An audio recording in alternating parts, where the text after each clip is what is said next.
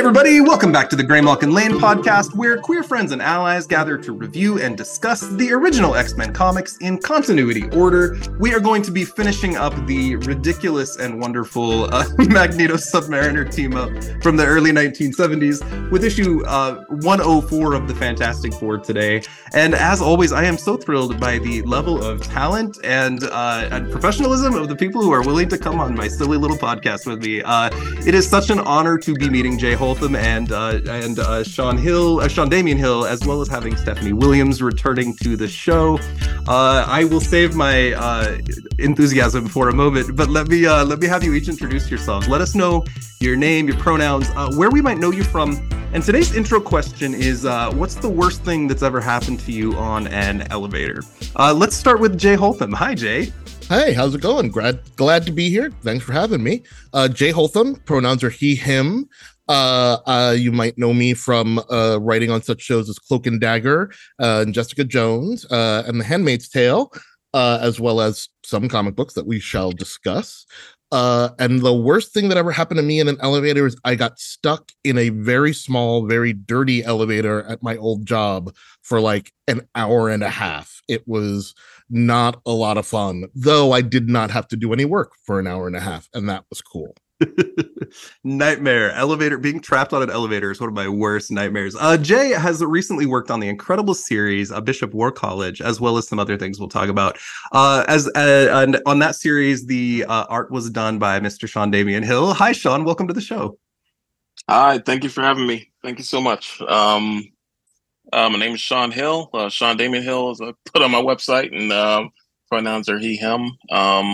I've been working on comics for a bit of time now, mostly in indies, just kind of working on books like with David Walker's The Hated comic book, and then of course with Jay on Bishop War College with Marvel, and just kind of bouncing about here and there.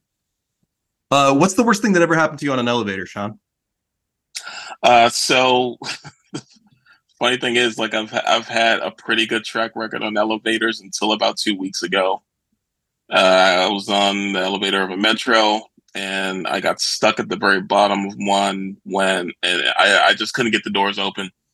I was on there for about like 10, 15 minutes, and then I just tried to like use the little emergency phone they have there, and it's a pretty dingy end of elevator, and it turned out that wasn't working too well. So I literally had to try to pry the door open and get myself off there. Of course, the station manager came all late and like, "Oh, are you okay?" Like, no. But yeah, that was the worst thing that ever happened. I had a great record until then. But I know a local guy here in Salt Lake City who is an elevator technician, and he's like the only one for like 100 miles. So anytime something like that happens, they'll call him. But if he's like a 3-hour drive away, man, you're stuck. Yeah, that's always my nightmare. And then let's go over to Stephanie Williams next. I had the pleasure of having Stephanie on the show. We also got to meet at FlameCon, where Stephanie joined me for our delicious mutant fashion review. I'm still laughing about Val Cooper because of you. Stephanie, it's great to see you. Welcome back. Thank you for having me back. Oh, Val. But again, Stephanie Williams, you folks might know me from, I don't know, memes on Twitter using the X-Men animated series or official comic books like Nubia and the Amazons, and some Marvel stuff like the new Nightshade and bringing Storm into her magic era. Have I ever been? Yes, I was stuck on an elevator once my freshman year of school, and I missed my chemistry exam because of that. And I had to repeat chemistry again. Got an A the second semester, but I'm blaming failing that first time on being stuck on the elevator. Lastly, I'm Chad Anderson. I use he, him pronouns. I'm a former Marvel Comics handbook writer and the host of this show. I've only been stuck on an elevator once. I was 18. My high school band, weirdly, went to Hawaii. It was this trip that we like saved up for like 4 years. We're in Hawaii. We played a bunch of concerts, and one night we're like going out for a giant luau, and all the students like ran down the stairs, but there were like 6 of us that were like, we're gonna take the elevator. And then the elevator got stuck, and we were on there 2.5 hours and missed the luau. It was super frustrating. And I remember we just kind of played games and had fun. Like it wasn't that stressful, but ultimately it was a rather unpleasant experience. We're going to talk about a thing going crazy on an elevator in today's issue later on, which is where this comes from. We'll talk about the issue in the latter half, but first of all, I'm really excited to see all 3 of you, and I have lots of questions for each. Anytime I'm welcoming someone new to the show, I like to ask a little bit about your origin story, if you're willing to share your kind of history as a comics fan into a comics professional, if you're willing to share a little bit. Sean, do you want to start that one for us? I would love to hear your origin story. Oh, yeah, sure. It's so like I got into comics because I had a mom and a grandfather that were super into comics. And I was really little, barely able to read, and I would try to get my mom to kind of like I would go with them to the comic book store, and then I would try to get them to read my comics for me. And then I distinctly remember my mom getting to a point where she was just like, "Oh man, this is too much. You got to read your own." And that kind of actually pushed me into the direction of just kind of like, man, I really got to pay attention in school, even though I'm like in kindergarten or something, and really just trying to read these books. And so I got really, really obsessed with it, and reading pretty much every comic I can get my hands on, and even like some of my mom's books and like my grandfather's books. His stuff was a little. He would get reprints of older stuff, like older Dick Tracy and Will Eisner stuff, and I didn't think about like actually wanting to draw or do comics until I saw that old Spike Lee Rob Liefeld commercial. Oh yeah. Yeah. I it just never occurred to me. There's like, no, there's a person that has to sit there and draw these images. And until that commercial, and I was just like, whoa. I mean, that weird butterfly is weird, but I would love to draw these comics. And it just fascinated me ever since then. I've been obsessed ever since then. You are a really fantastic artist. We'll be talking about some of your art style and recent work recently. And you were just telling me before we started, you've been drawing all day. How do you form your schedule as an artist? I assume you get wrist cramps at the very least. I used to. I'm a little bit more careful now. Like I put like absurd amounts of like pencil grips on everything now. Like everything I use. I figured out a little while ago that, if you're gripping on a pencil or a pen or whatever too tightly forever, it's going to cramp your hand up. So I just try to make sure that my grip on these pencils and pens are as loose and as comfortable as I can get it. Try to take breaks. We're going to get into Bishop War College in a few minutes, but page 1, issue 1 is a giant image of Bishop screaming it again. I remember opening that first issue and thought, okay, like this artist came to play. We are ready to go. But I'll save some more praise for a minute from now. Jay, I'd love to hear some of your origin story. Sure. I similarly started when I was really young. My brother kind of got me into comics originally. He's an artist, and so there were comic books all around. When I was 4 or 5 years old, I read the Star Wars comic book. Once I deconstructed a Buck Rogers comic, cut out all of the images, and then rearranged them to tell a completely different story. Go figure. That was a thing that I did when I was 4. But it got real serious for me with the comics when I was 10. I moved from Brooklyn to New Jersey, and from Bushwick, Brooklyn to very, very, very white New Jersey, and felt like a real outsider. And that's about the time that I discovered the New Mutants. And I always say they basically saved my life. That it was a comic book about kids and weirdos and outcasts, and it just really spoke to me. So I was real deep in the sort of midway through the first run of the New Mutants book, the Sienkiewicz era, and Then I was the Madeline Pryor years of X-Men, was real deep in all of that.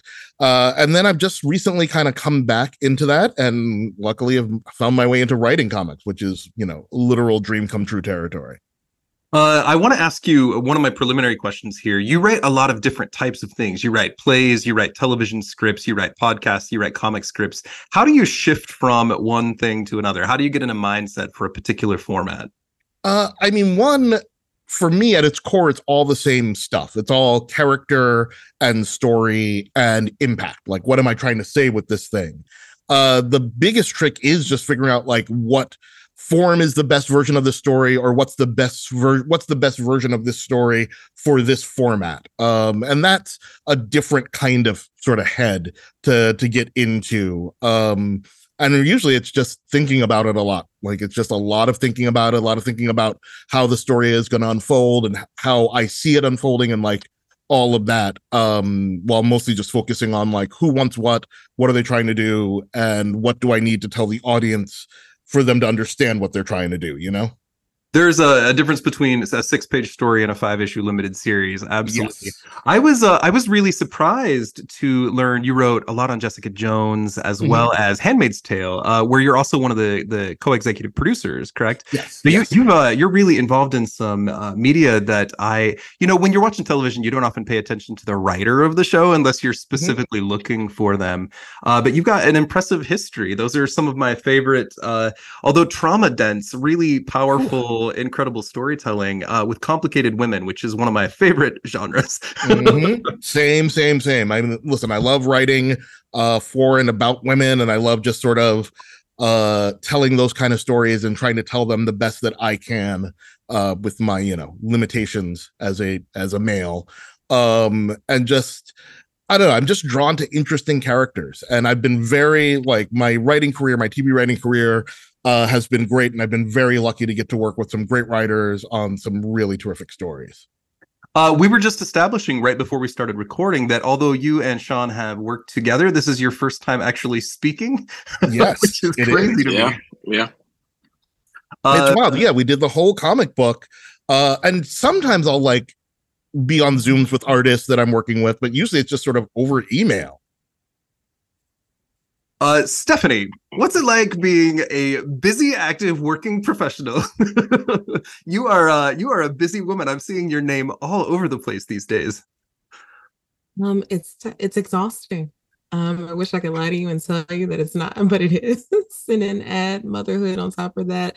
I don't know what is wrong with me. I think a little insanity must be in the mix, because why would I do this to myself? Even traveling from con to con while trying to maintain a writing schedule and taking care of your kids, it's a lot to balance. It is. I could use some of Reed Richards' stretch abilities. I can tell you that much. He has the creepiest superpowers. Choose someone else. I need it so that when I say, hey, what is all that bumping and jumping going on? I don't have to actually leave my desk to go find out. I could just reach my hand out and tell the boy to stop. Let's give you multiple man's powers, perhaps. Yes, that would be even better. So I just have some kind of isolated questions for each of you. We'll kind of see where the conversation goes. And if you have questions for each other, that's also completely fine. Stephanie, let me start with you.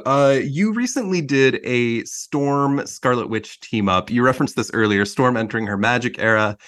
Storm is the descendant of some mystics, and it's something that's not often picked up in the comics. Annie Nocenti recently brought it up. Chris Claremont tends to bring it up from time to time. But Storm as a magician was a really lovely thing to see. It's a really fun story. Tell us a little bit about your work with Storm. Yeah. So before writing for Storm, I wrote about Storm a lot. Even talked about her on a podcast that I used to do called Misty Knight's Uninformed Afro. So Storm and I go way back, to the laundromat, playing Marvel versus Capcom and just typhoon. So when I had the opportunity to write this story with her, the Scarlet Witch, it just made sense to tap into her magic and just kind of bring that back to the forefront. I had just recently read the 4-issue mini of the Magic series that Claremont wrote. Came out in the 80s, I believe. So it was just kind of perfect timing. So with that, I was like, well, if she's kicking it with Wanda, then she better be tapping into her magic. So I think I pitched the idea the same day I got the email, and then I had the script done by that Monday. And I think I got the email on Thursday. So it was a very quick, I did a little magic myself, essentially, to get that done so quickly. It's beautiful, and Christopher Allen draws a gorgeous Storm. My word, just really, really great. Absolutely. And then to see her in clothes outside of her suit too was just a really great touch. So he really knocked that out the park. You've also been working on Nightshade in different formats, working with the incredible artist Hector Barros. And I've had Hector on my show a long, long time ago before they were working professionally in comics. Tell us a little bit about your Nightshade work and working with Hector. Hector is amazing. But you know, it's the whole thing of, if you ever get asked to create a character, then what character would you create? So I finally got that opportunity, and it almost sent me into a tailspin, because like, how do you do that? Like, how do you make somebody who will possibly be memorable and also relevant to the MCU? Well, not MCU, but Marvel Universe. I don't know, MCU too, the way things are going. But anyway, I thought about Nightshade and how she was a character that I always was interested in.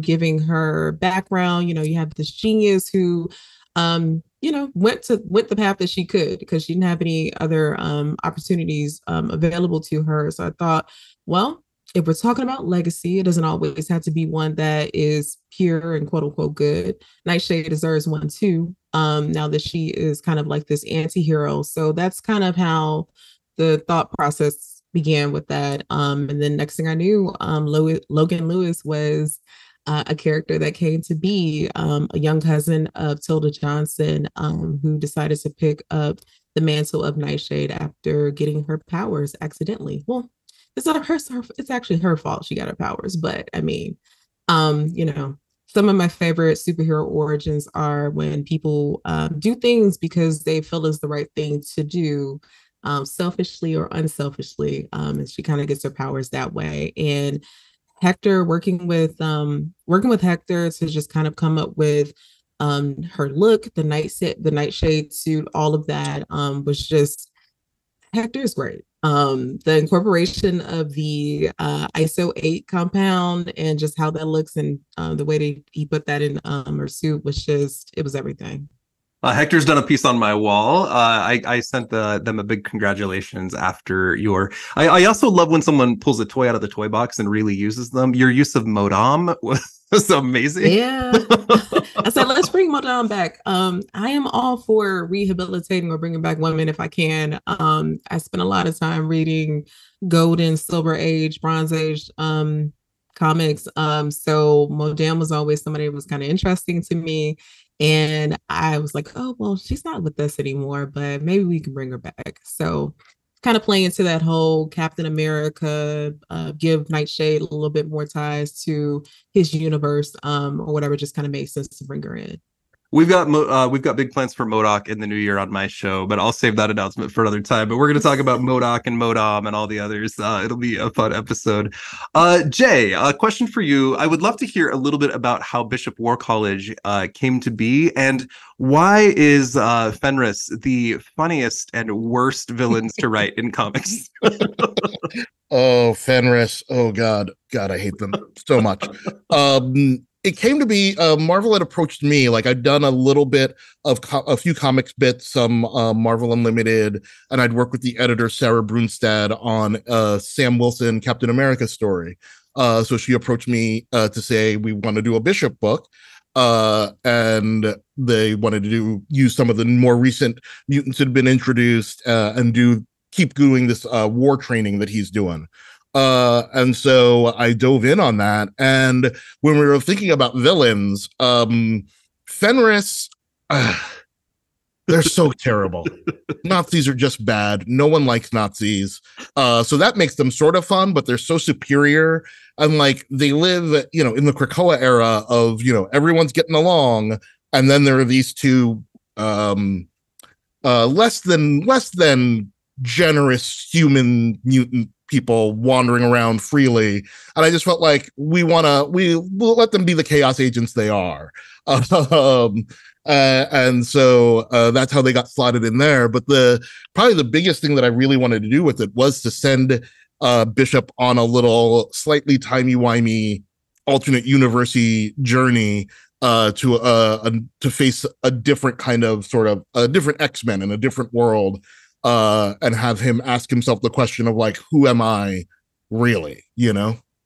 I want to ask you more about that, but let me give a question to Sean really quickly. One of the things that makes Bishop War College really shocking, but also very special, the metaphor of the oppressed being represented in the X-Men is a story that we see spun on its head a million times over, right? But you took a very unique approach, the both of you, by taking Bishop into a timeline where, if I'm interpreting it correctly, all of the mutants are people who are of color, and all of the X-Men are of color as well. So, Sean, you got this kind of unique opportunity to take the main X-Men characters and redesign them as people of color, which I would love to hear what that was like for you. What an incredible opportunity. Yeah, that was actually an incredible amount of fun. It was kind of like a personally for me, it was sort of like in my family, like there's a couple of artists that are artists. Like my wife went to school for media arts and animation, and when I went to college, I wasn't thinking about doing comics at all. I was trying to be a painter, so I was going for fine art, and so I would get mad jealous, like when she could get classes about designing their own versions of the X-Men and kind of reinterpreting what their mutant powers are and why they look the way they do and stuff like that. So I felt like really vindicated after years. But so be honest, like I was super nervous at first when I was trying to figure out how these characters were gonna look. But I had come to this place where I wanted them to feel sort of familiar to the time that Bishop was introduced to the X-Men, like around the 90s and stuff. And but at the same time, reapproach them in a way of like what would Cyclops be like if he was, number one, if he was black, two, if he still maintained more or less the same ideals about mankind, and if he was still more or less like I am, like the main guy, the main leader of the X-Men, that have to keep all these other different characters in check from time to time. So I just kind of wanted these characters to just still kind of feel like those X-Men from the 90s, but at the same time just reinterpret it in a way that would seem real to them. Like I think the most thought I had to give was to Beast. I was just going to mention Beast specifically. Your design for that character. I mean, a lot of the characters have textured hair and variants on their costumes, but Beast stands out really to me as just a distinctively very different character. Yeah. It's because he would just have to be like I had to look at I had to think of like every I guess scientific figure who's black that I knew of, that like how would they be if they were in a world that were they're mutants. They're finally in the place where they're not feared for their lives every second, and I would just have to think, well, maybe the Beast from Jim Lee's era probably won't work completely. So that I had to rethink quite a bit. Actually, all the way up to the point I was drawing the page. Like I changed his hair, like right there on the page. Like I think I was going to originally give him more of an afro, but I was just like, no, it's going to be locks, like thick, heavy locks, to kind of make the character feel like he's got some weight. And yeah, it was just, as far as natural hair though, I really wanted to stick to natural hair for everybody. It just didn't make a whole lot of sense to me if, like, nothing against anyone who prefers to straighten their hair, but it just didn't make any sense to me if they were going to take on any like um, European or Eurocentric design choices to to represent themselves. If most mutants, if not all, are black, and they're in the place of taking care of themselves, being in the place of peace, and you know, more or less being like in a place of economic strength and that kind of thing. It just didn't make sense. So I just kind of stuck to as many natural hairstyle choices as I could, and I tried to remain like, I look at all kinds of things to keep myself inspired to keep drawing, but when designing those X-Men or redesigning them, I narrowed myself down to kind of only looking at like traditional West African clothing and jewelry and stuff like that. And then I would kind of skew their 90s looks toward that as much as I could without losing sense of who these characters are. Jay gave you a lot of really beautiful stuff to draw, but you can draw Cam Long's big monster form all day, every day. I'm really into it. Jay, I'd love to hear, when you're pitching a series like this, you got to take your main character and send them on the journey where they're going to learn the lesson and go through a change.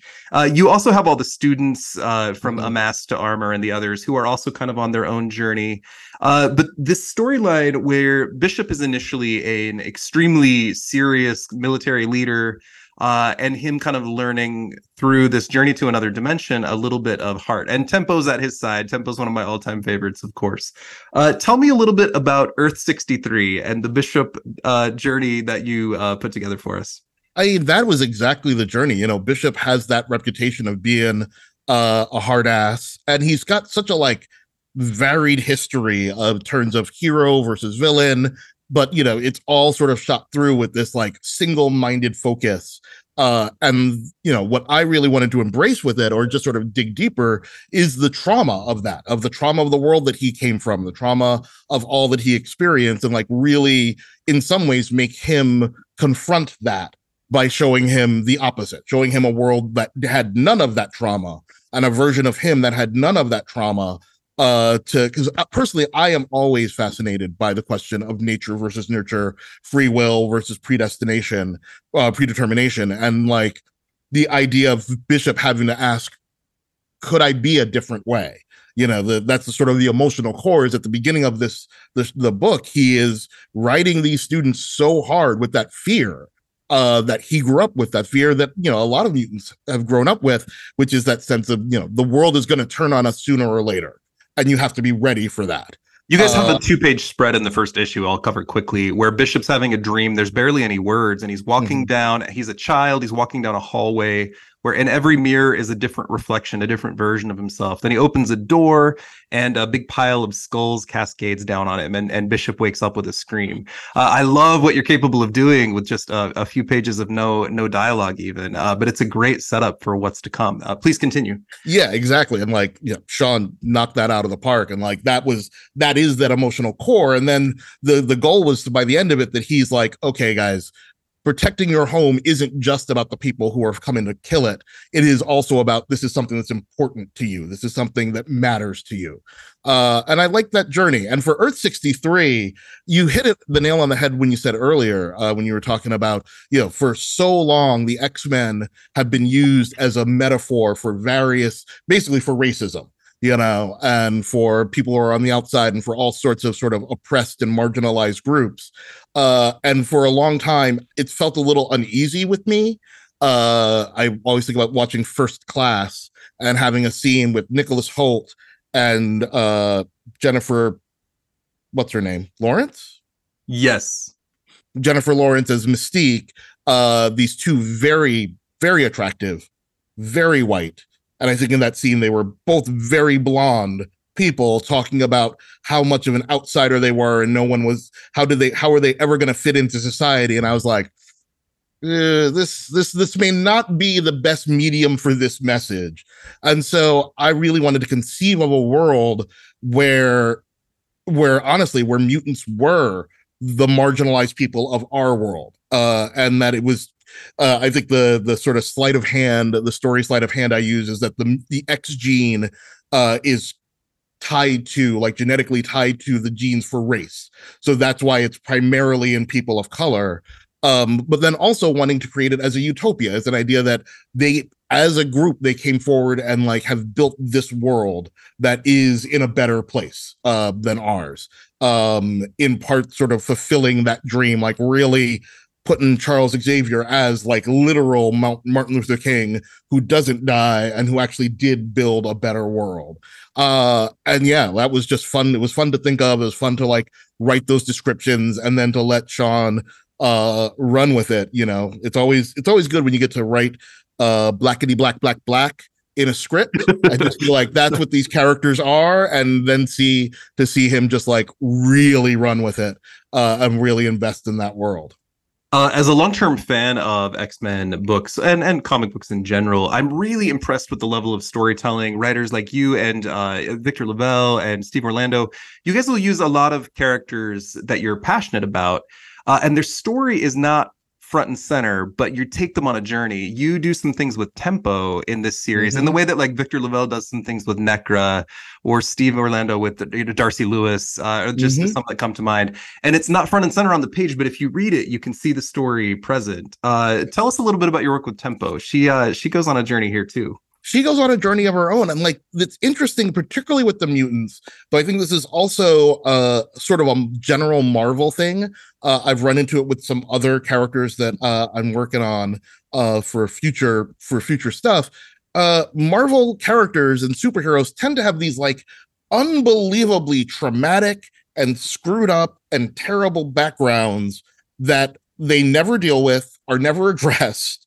And like, especially with some of these smaller characters, like coming to Tempo, you know, just really like reading about her and reading back at her issues and reading back at like her dad died in front of her and like she lost all these things. I thought like, okay, let's again dig into that. Let's dig into the inevitability of that. Let's dig into, you know, as someone who's lost people myself that I've loved and cared for, like the attraction of getting more time with them, particularly for someone who manipulates time. And so like, I don't know, that's, for me, that is always the entry point. In some ways, like, what's your, in a sort of glib, weird way, but like, what's this character's trauma?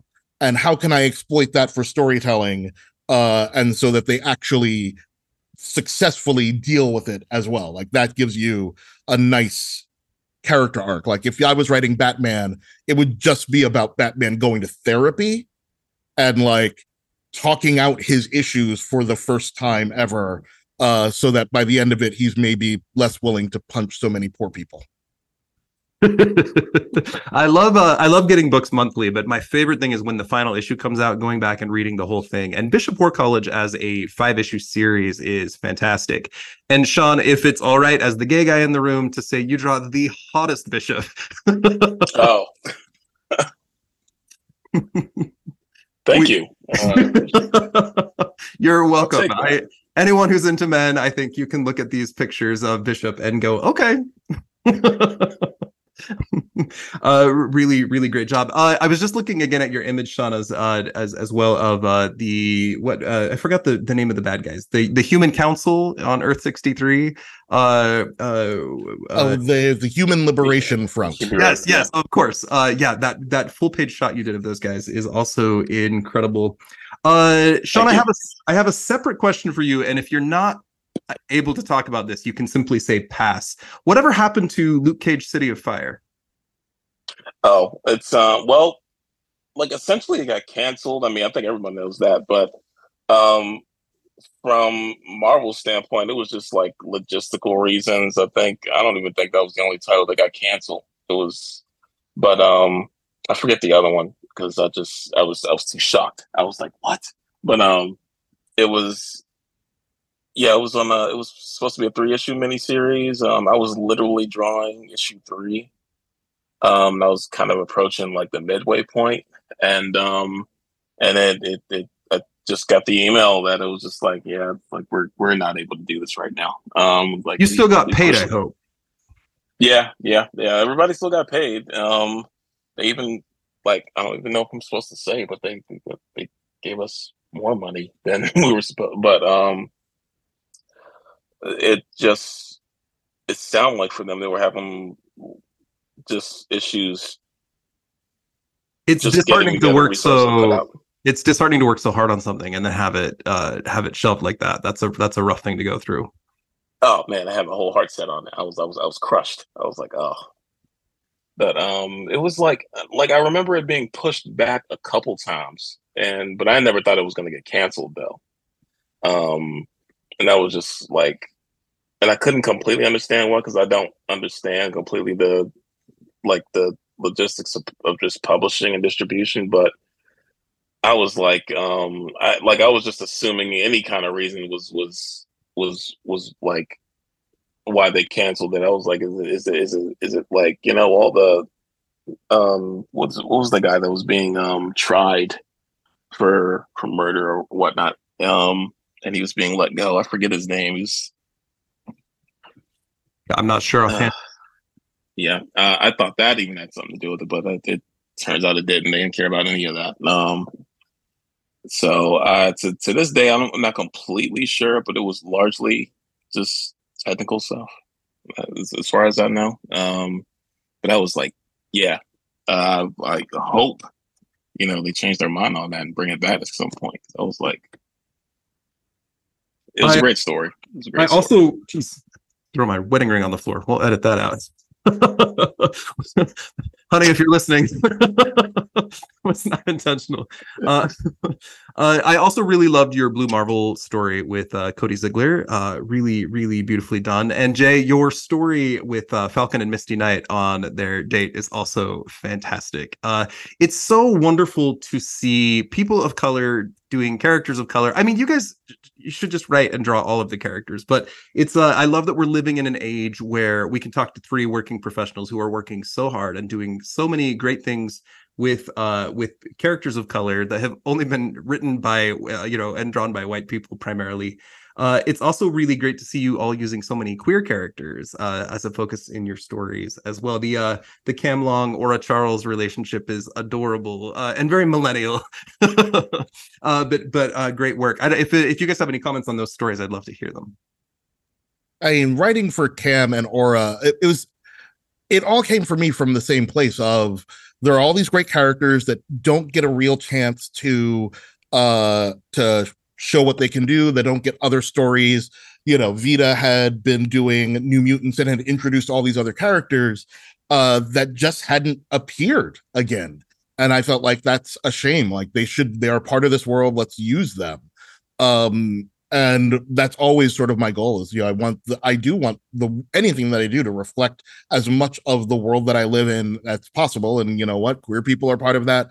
People of color, all sorts of people are in that. So I definitely always want to try to expand the lens as much as possible.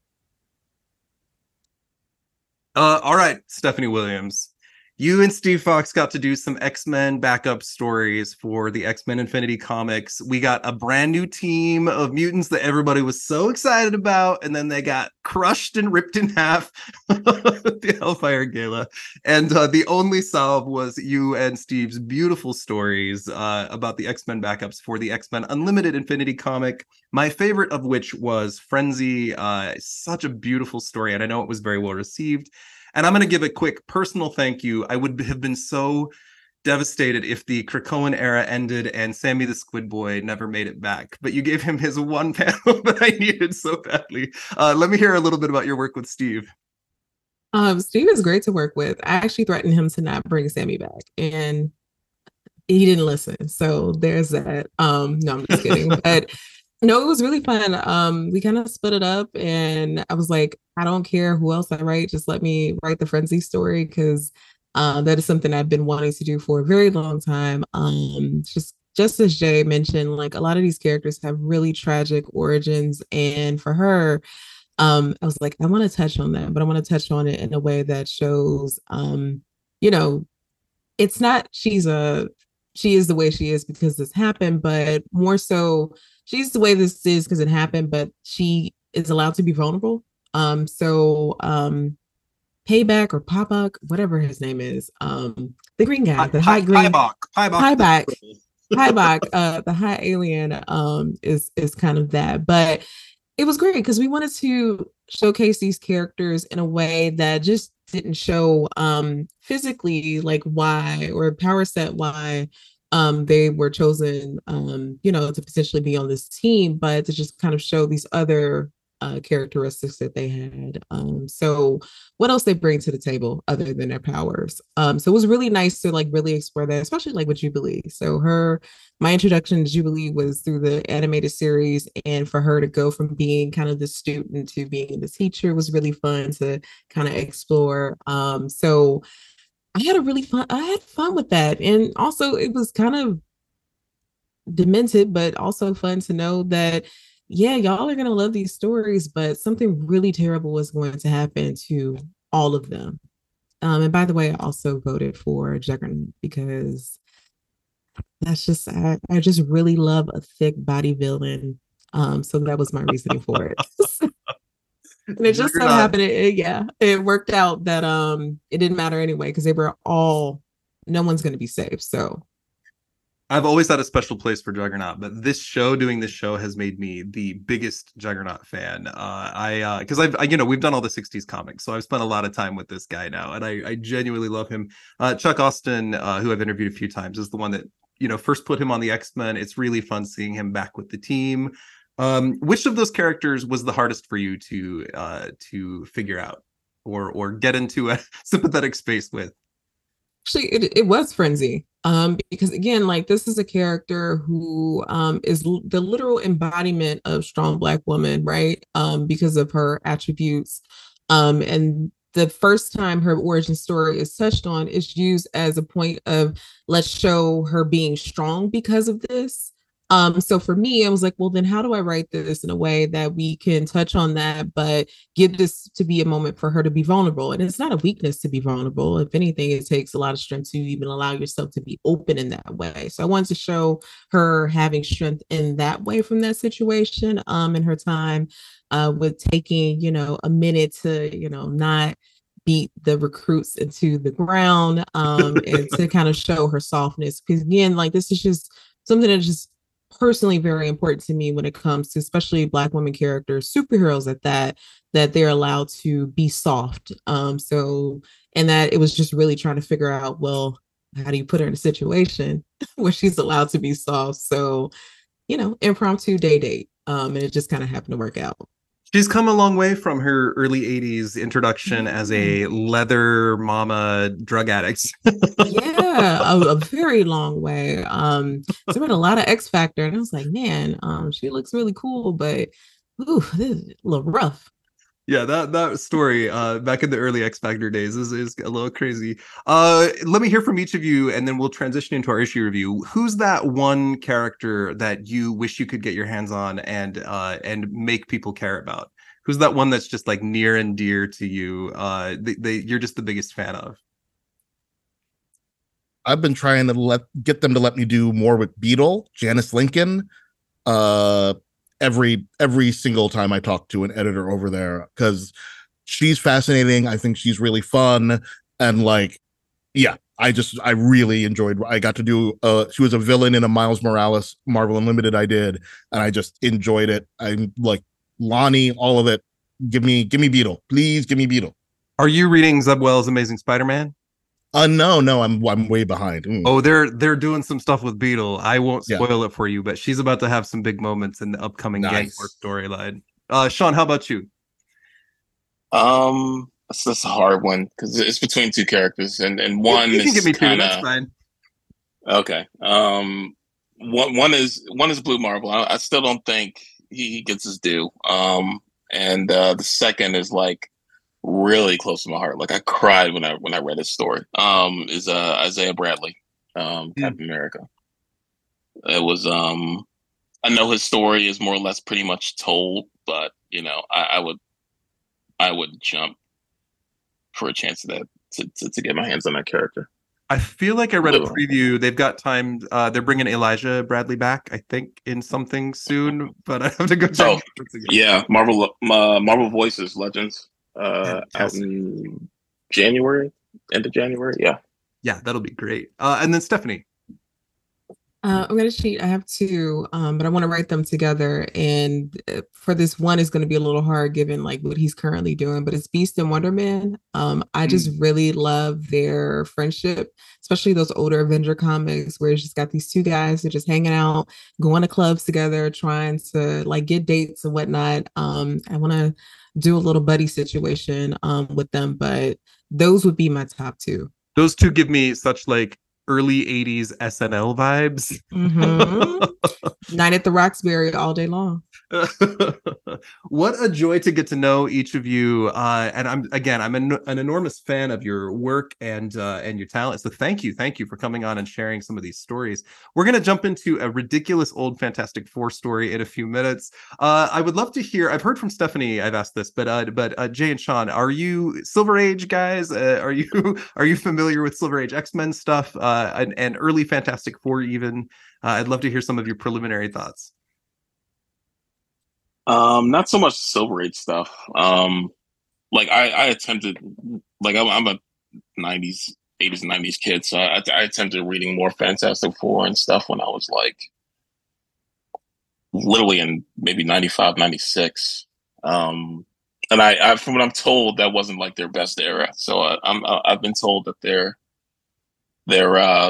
better eras were Silver Age. So I'll just. And how about you, Jay? I love me a Silver Age comic.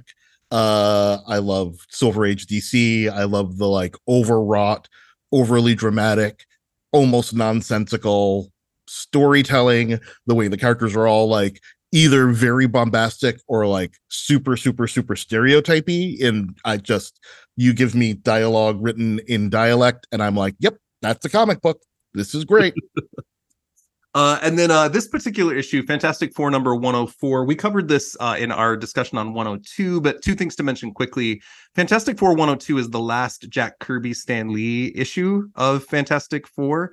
They did 102 issues together. So this is right after that. I kind of think they had a falling out and Jack went on to other things, although he did draw more of the Fantastic Four later. The other thing to mention quickly is this particular issue does cross over technically with John Byrne's X-Men The Hidden Years right at the end of the series, where Xavier's floating around astrally during part of this adventure, but we've already talked about that on my show, so we don't need to cover it. So we automatically, before we review this issue, anybody that does something stupid or shitty, we can just blame Charles Xavier for messing with them because he's there the whole time. This is also when people read Silver Age for the first time, they're often very surprised by Magneto in this era because this is before Claremont got his hands on him. What's your 1-2 punch on Magneto in the 1970s? Stephanie, do you want to take that one first? Insufferable. Magneto is nothing about him is suave, and that is just unfortunate. Jay and Sean, any thoughts on Magneto here? He's doing so much. He's doing the most at every turn. It's so many languages, like so much language, so many words. I kind of miss it. I kind of miss true super villain Magneto, you know? Sean, any Magneto thoughts? It's funny enough, like Magneto's one of my favorite mutants, but this version, man, I'm trying to be as nice and as generous as I possibly can, but I can't. He totally sucks in this. He's just a terrible human being in every possible way he can be. Which to a degree is, kind of like, yeah, he's a true villain. He's a true heel in this, but it's like he is all like extended fingers and like giant jaws and like wide eyes in this. He's very like he's like a melodramatic like opera villain of some kind who's just like going crazy. Yeah. Okay, so we're going to introduce Fantastic Four 104. This is from September 1970. Stan Lee is the writer and editor.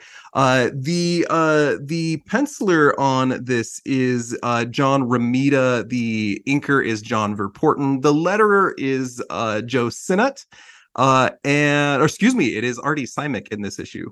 It's a fun, campy, early 70s ride. Previously, we have covered this story very quickly in our previous 2 episodes. Magneto was found by the Submariner in the Savage Land. Again, the Hidden Years is a part of this too. He was taken to Atlantis, where he kind of manipulated events, and I don't know, Thing and Human Torch were being real stupid. There's a lot of things that escalate, but they end up at war with the Atlanteans, and they're manipulated by Magneto. The Atlantean army is attacking the surface world again. The FF are trying to avert this war on the orders of Richard Nixon, who shows up here, but Magneto has captured both the Invisible Girl and Dorma, and now they're like, we have no choice. He has our women, so we must fight. The cover of this particular issue is really fantastic. We get Magneto in a throne with Invisible Girl and Dorma on either side of him in like little glowy golden stasis tubes. He is gripping the stone, or the throne up on his dais. He is man-spreading. The Fantastic Four are rushing into fight, but the Atlantean army is flanking Magneto. The title of this story is Our World Enslaved, which is kind of a dramatic title for a kind of anticlimactic issue. But Sean, let me hear from you first here. What are your thoughts on this cover? If overcompensation was a person, like that's what this is. Like I'll give it this. This is an interesting uniform for Magneto. That's interesting. I don't know about those tubes on the arm there, but this is the only time I've not liked Magneto. I think I can honestly say that. This is his worst. This is his worst era. He's gonna get changed into a baby real soon, and then it's all uphill from there. He'll get a second chance.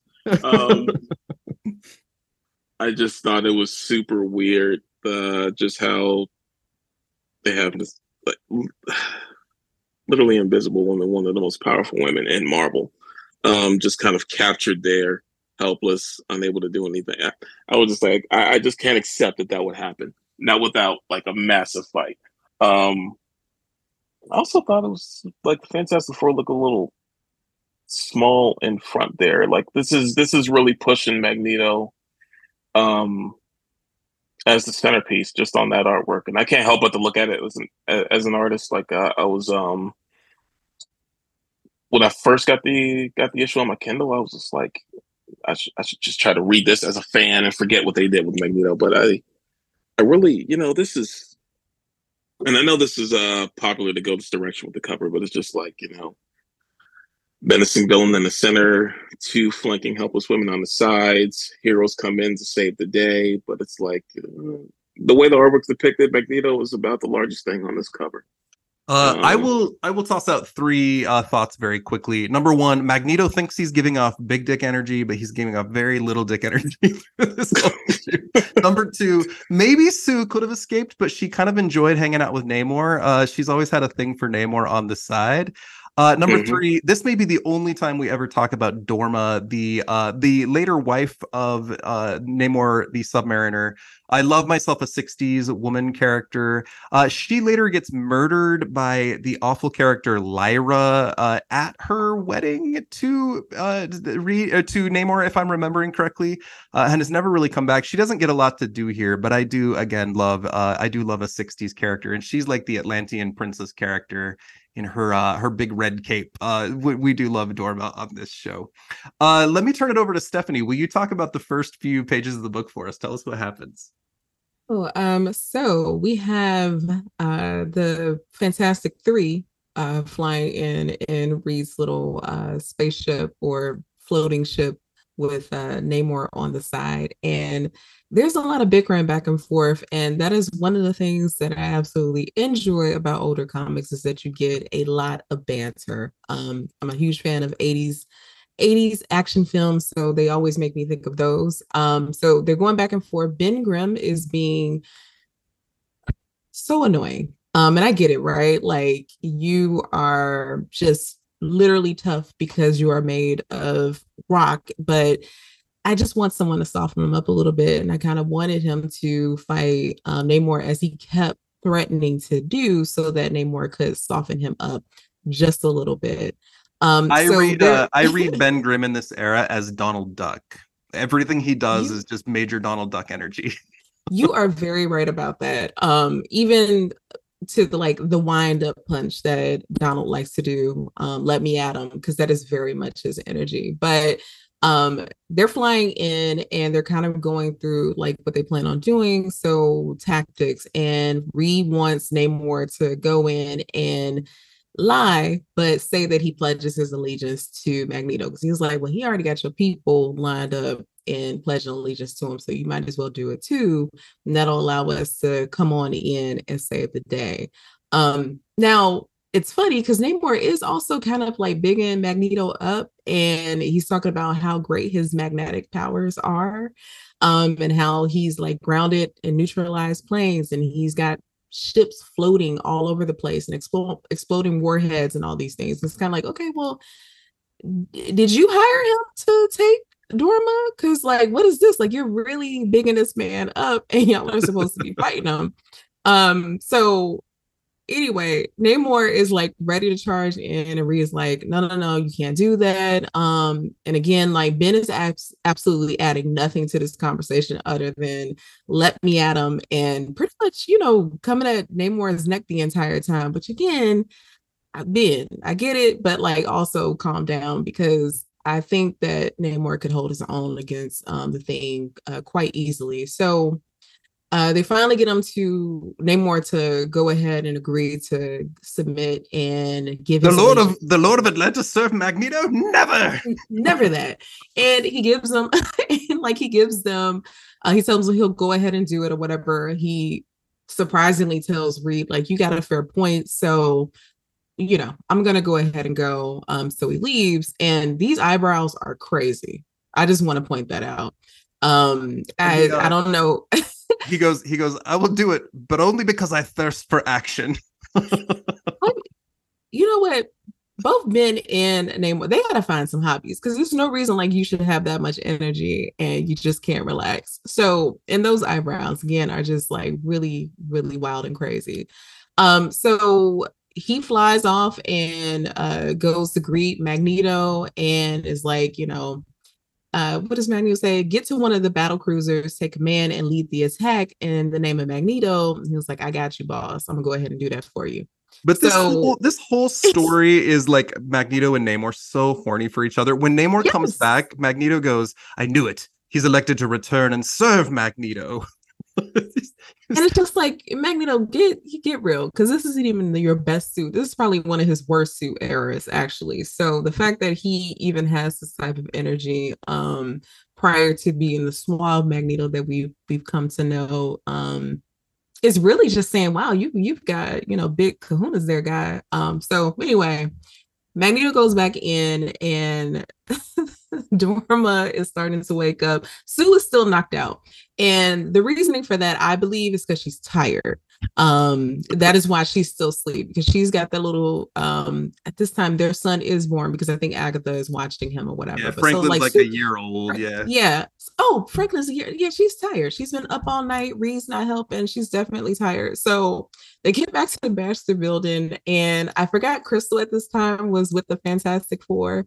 So when Johnny yells Chris, originally I wrote that. I mean, I read that as cries, and I was like, who the hell is cries, right? It's Chris. It's Crystal, who will later, they will break up, and Crystal will go on to date a real estate agent while she's married to Quicksilver, which is one of my favorite things ever. So anyway, she also marries Ronan the Accuser for a while.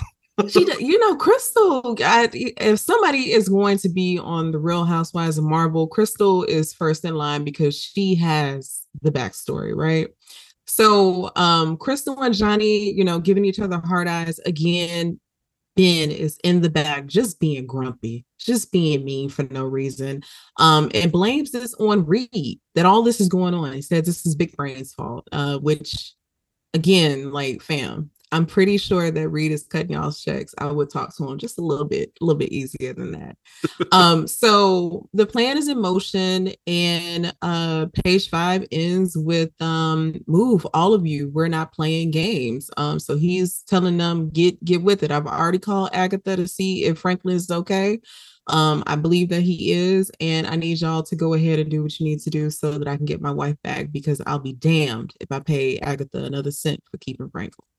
So you get to write a Mojo story, and it's the Real Housewives of Marvel. You get, 10 or 15 pages. Crystal, who else is on it with you? Crystal's there, Sue's there. Storm is there just off GP. She was married to Black Panther once. I know, that's exactly why she's there. We also gonna have two women who actually were never really married to anyone. They were just kind of there. So I think Cersei should show up. She should definitely be there because Crystal's there. They had a whole thing with Black Knight. So she should show up. And then, you know what? Carol. Oh, and we cannot forget Janet Van Dyne. Janet Van Dyne, if you give her too much alcohol, is going to tell all your business and send you into creating House of M. Emma Frost is the wife of Tony Stark can show up these days. Oh yeah, but Scarlet Witch could be there. Jessica Jones could be there. These are characters that are not, they don't have because it wouldn't be a peach, they would get something else. I don't know, maybe it would be like a Pym particle or something. They would hold that, but they would show up as just kind of guests. Emma should be on the show, but the ladies don't want her on the show because they got too much beef. Oh God, even Rogue could show up. We could have a whole Housewives of Krakoa. Everybody's married these days. Yes. Sean, will you take us through the next section of the book where we get Richard Nixon showing up? Yes. The pillar of moral integrity and strength, and Richard Nixon. So it started off with Richard Nixon being a force for integrity and honesty and getting things done in America. Is scolding Reed Richards for letting the Atlantean threat get out of hand and out of control and letting them attack New York City. And I can't do a Nixon impression, but there's it spells it this way. He's like wagging his finger in the camera and goes, "I'm no longer impressed by your rhetoric. This is a sad day for America." Yeah, just with the jowls just shaking and raging. Oh my God! It's like it literally has a panel of him like wagging his finger at Richard. I'm just like, oh my God. Okay. So this is the point where Reed is literally trying to tell him like it's not Namor, it's not the Atlanteans, it's really Magneto. Somebody told him he was ugly when he was a kid. He grew up. Now he's overcompensating. So now it's like everyone's got to pay. So they're going back and forth. Nixon is saying they don't want to attack New York directly because they don't want to hit civilians. That's interesting. And Reed being super apologetic at this point, just saying, "Hey, just trust us. Me and my partners are going to be able to take care of this." And I really had an issue with him calling the rest of his friends and family, literal family, partners. But that's Reed. We also get the best line in this whole book. This is my single favorite when Nixon goes, "I never should have listened to you, despite what Trisha said." Yeah. It was great. And it's like, and they even try to have Nixon have sort of the last word in the conversation. Like, this is not the time. Like they're gonna where he decides this is the time where they need to lower their voices now. I was just like, who says this in an argument? I'm like, anyway. It was hilarious. It's just it felt like another character kind of overcompensating, but I was just like, I'll let it go. I think that's just kind of all men did in the 70s. Yeah, I'm like, bros, what do we have issues with here? It's like it's we have to learn to love ourselves. It's okay. So they devise a plan. They're gonna send Johnny Storm out to try to I think he was his plot was to try to try to figure out where Magneto was. Yeah, he seems to be kind of on a recon. Yeah, he was just on a recon in the sky, just trying to surveying everything, and that's where the Atlanteans find them, and they incidentally shoot at them despite Namor trying to stop them. I was like, wow, that sucks. When I was looking at that, I was like, this is how wars happen, just all out war. Anyway, despite Johnny getting shot literally almost out of the air, he quickly forgives it. Not even thinking about it, not even bringing it up too much. they manage to contact each other. They talk, and then they devise a plan to try to get back to Magneto to try to rescue his future wife and Sue Storm. And there's always, Marvel has this famous history of the 40s comic book where Namor and the Human Torch fight in the sky. So whenever you see these two flying side by side, it's always a callback to that classic. Oh, yeah. I didn't even think about that when I was reading it. I was just like, wow. Okay. Also, page 9, Stephanie, there is the eyebrows that you've been looking for. Yeah. So I mean, it's just so wild, right? Because like, someone was really going up for McDonald's when they came up with. I don't even know if the Golden Arches were around at the time that he came to be. Maybe McDonald's was inspired by Namor. Gossip. I'm gonna write that book, whatever that book is. Sean, keep going.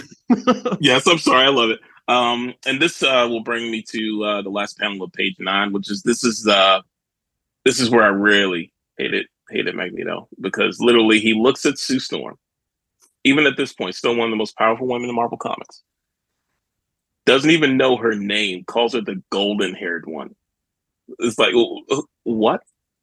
Anyway, and the Atlantean army is outside, like, cheering, and he goes, "Do you hear those cheers? They are for me. They are for your master, for the master of all mankind." Yeah, the overlord of the earth, Magneto. It's like, oh my goodness, like every overcompensation that you can possibly think of. I was like, anything to face your own personal demons. Anyway, let's see. I think, then page 10, that's where Sue attempts to try to escape. Yeah, and she insults him, and he's like, "Fuck you, I will blast you with my power," which of course is her plan, and she's freed and can turn invisible. Yeah. She basically just baited him, right? She just kind of worded like, "Hey, you're a coward." And then he just went with it. And it's like, "How dare you call me a coward?" And he just tried to blast her. And it's like, it was crazy. This is the least I've ever liked Magneto. And I've liked them since I was a kid. But at the bottom of page 10, she's invisible, and I actually really think this is cool. Magneto finds her by just magnetizing a bunch of nuts and bolts and making them surround her body. Yeah. So she can't be invisible because she's although she could just turn those invisible too, I suppose. But it's kind of cool. It's a cool power moment. Yeah. It's not redeeming, but that's a cool thought to have with his power, a cool use of his power. Jade, will you take us through the next section? Yes, I will. I do just want to note that when he frees her, she goads him into freeing her. He's not actually trying to blast her. He's like, you're calling me a coward who can free you in a gesture, and then he does. So not real smart. This is a thing that I love about Silver Age comics. No one is smart. They are all not smart in every possible turn. So, because Sue does not try to turn the nuts and bolts invisible or do anything else while she's invisible or put an invisible bubble around Magneto. She does none of those things. She just puts a force field around herself, which she then drops when Magneto just says he's going to kill Lady Dorma. He doesn't try. He just is like, "I'm going to kill her." And Sue is immediately like, "All right, never mind. I'm cool. We're cool." We can blame. Stephanie says Sue's tired, but also Xavier's floating around. Yeah, exactly. That Xavier did that. Xavier was like, "Yes, no." And then Magneto, who, as far as I can tell, at this point has taken over Central Park. And that's pretty much it. In terms of his grand legions are everywhere. We don't really see legions everywhere. He doesn't really have the world. He's pretty much just got the sheep meadow. He's got that on lock. But he's very proud of that and very serious about it. And then we get the cover image of him on a throne with Sue and Dorma in cylinders, life-size cylinders. Sue is very, very specifically saying that these are life-size cylinders that flaunt her helplessness. Again, I'm pretty sure they're just glass. So She's not doing a lot. One is full of water, one is full of air. I want to read Yeah. Meg's speech here as because I'm getting the vibe like he contacted like a planning committee. He's working with like a press agent. They've like set up a little dais in the park so that he can have a press conference, and they've put the cylinders together. He goes, see, the mightiest city on earth sprawls helplessly before me. My legions are everywhere, and none can attack me without slaying the very ones they seek to save. So let it be known by all who live, by all who breathe, Magneto reigns supreme. The world is mine. And this is literally any 60s villain could be saying the same speech. Right. And then he continues, therefore, let the Fantastic Four and the Lord of Atlantis come forth to pledge their allegiance to their monarch, Magneto. I don't know who he's saying this to. There's no microphone. I don't know how he thinks the Fantastic Four, who are nowhere nearby, are hearing this. His documentary film crew is just off panel. I'm just like, there's so much going on here. And just, I know I didn't read all the things, but like, this is the Atlantean army that he's now in charge of, that like presumably 10 minutes ago Submariner was in charge of, and they have no conflict whatsoever about switching their allegiance completely. It's I don't know if that's good or bad discipline for this army. So, but then Submariner does show up to declare his allegiance, but also negotiate. There's a moment where Magneto goes, "Time enough for that, my hot-tempered amphibian." And I'm just picturing him using his sexy voice there. Oh, yes. Oh, yes. And now, after all of these things, this is the moment where Magneto orders his armies to attack the Baxter building and seize the Fantastic Four. They did not respond to his previous so generous invitation that he never delivered to them. They don't know. They're just in the building. But yes, so the Atlanteans storm the Baxter building, and Reed's not explaining anything to anyone. He just says he needs more time. He doesn't say why. There's no plan. He's just like sending the Fantastic Four out to fight for no good reason. Kind of just sending them out as fodder. And they do. They just like zoop right out there. And now we get to our elevator moment. There's like a great sitcom moment here where like the Atlantean army is like marching to the Baxter building, and they get there and then they push the elevator button. Yes. They're just looking at their watch, waiting. Ding, it's off.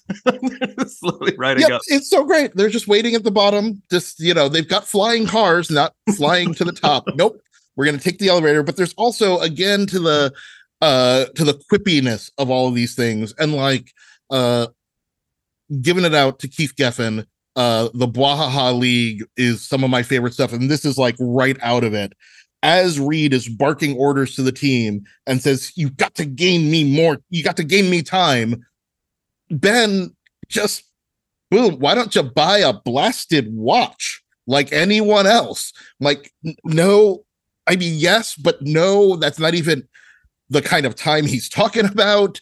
That's okay, Ben, cool. You roasted him on that one. That was good job. Good job. Oh, that's great. It's great. I love it. I love it so much. I love every panel. So yes, then Ben runs down. And again, this is their house. This is where they live. There's no other way for him to open this elevator door in the high-tech, highly advanced Baxter building than just ripping the doors open and the wall out for the elevator shaft with a very great Batman-y scrunch. Jay, do you have children? I do not. Stephanie and I have children. Sean, do you have children? Yeah, I got a 5-year-old. Okay, so there's moments, and the parents I would love to hear from here, where your kid is like acting up and they got the crayons out and they're like coloring all over the wall, or they're like into the pantry and stuff's all over the floor, but you just don't care anymore.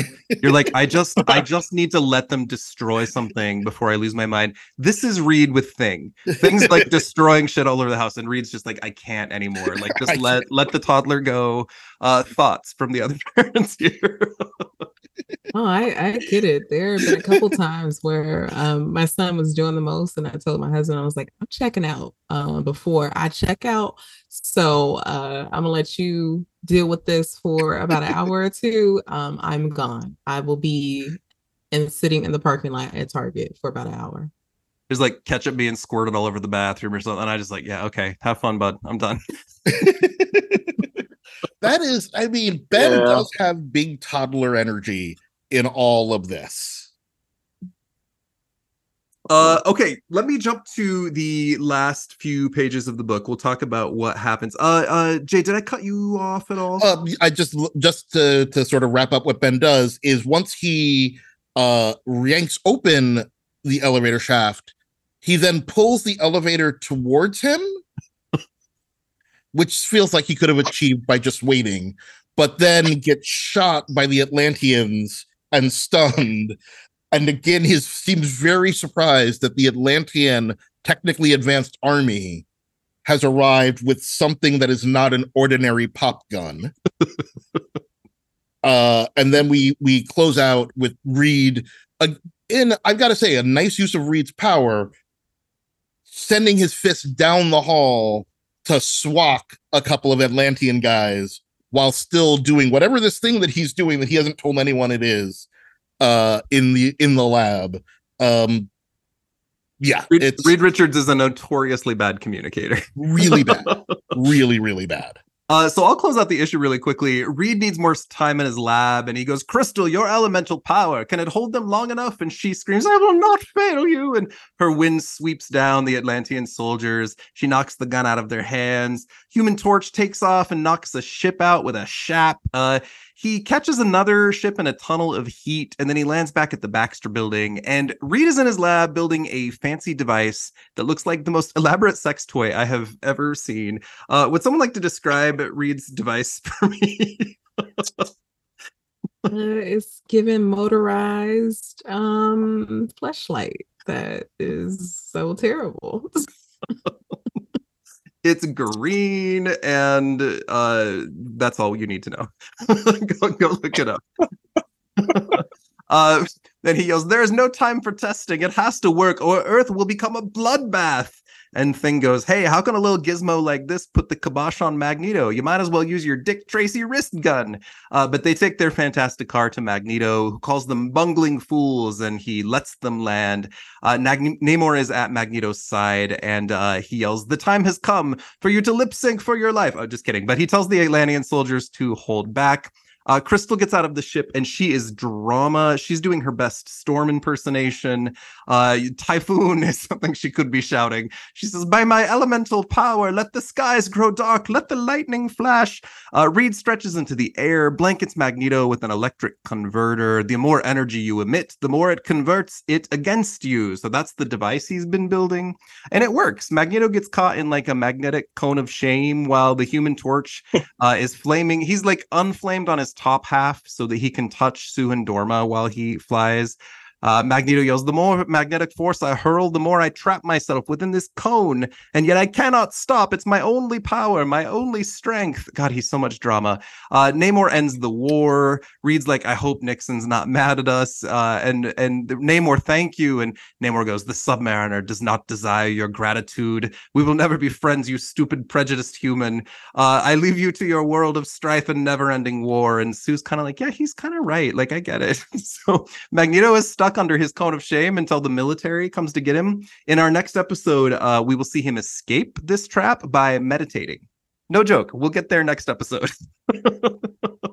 I would love to hear your thoughts from the group. What were the moments that really stood out in this issue for you? Oh. Where do we begin? For me, it's just, it always seems like Reed is building something that he tells no one about. They even do this in the Fantastic Four movie, which I enjoy, but and I do enjoy that movie. But I think that is just, I don't know, like, is this guy so smart and so great that you guys just blindly follow and do, carry out his orders, and you just hope that this thing, the sex toy that he's going to sell later, actually works? And apparently they do. Also, I guess nice that Crystal had a moment to be like, a bad bitch because the other ones were stuck in glass tubes. But yeah. And then Magneto. I'm so happy he's not like this. I'm so happy he is not. This is that Claremont did what he did with them because this is awful. I'm so sorry, Magneto. Sean, any final thoughts? Oh man, my favorite part is Richard Nixon. I'm sorry that was I saw your email when you brought up Richard Nixon. I was just like, oh, what does he mean? And then when I actually got to the page, I just bust out laughing out loud. I couldn't help it. And he's like morally scolding him and saying, "You let me down. You let America down." I was like, wow, this didn't age well.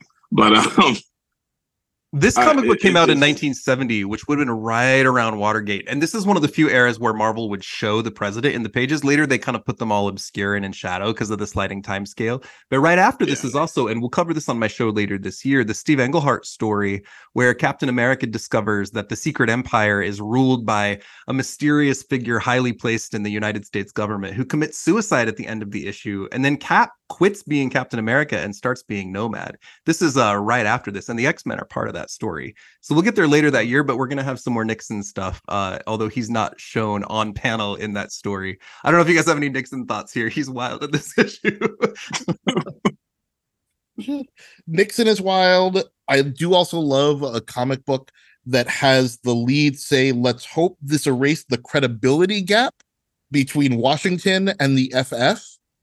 Because you know what 12-year-olds are thinking about? The credibility gap. That's the phrase on the tip of everyone's tongue at middle school. But my MVP here is always going to be Ben. He really says just the weirdest things at the worst times. And it's all in like the thickest, fakest Bowery boy accent imaginable. Scrapper. He calls Namor, King of Atlantis, a scrapper instead of fighter.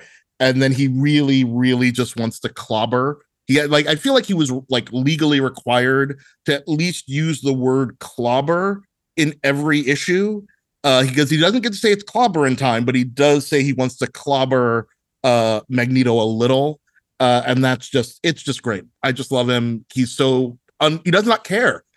Like everyone else is like, there's an invasion of Atlanteans in the middle of New York. We're working with our greatest enemy, and Ben is just cutting jokes the whole time. Like none of this really matters. It's great. I love it.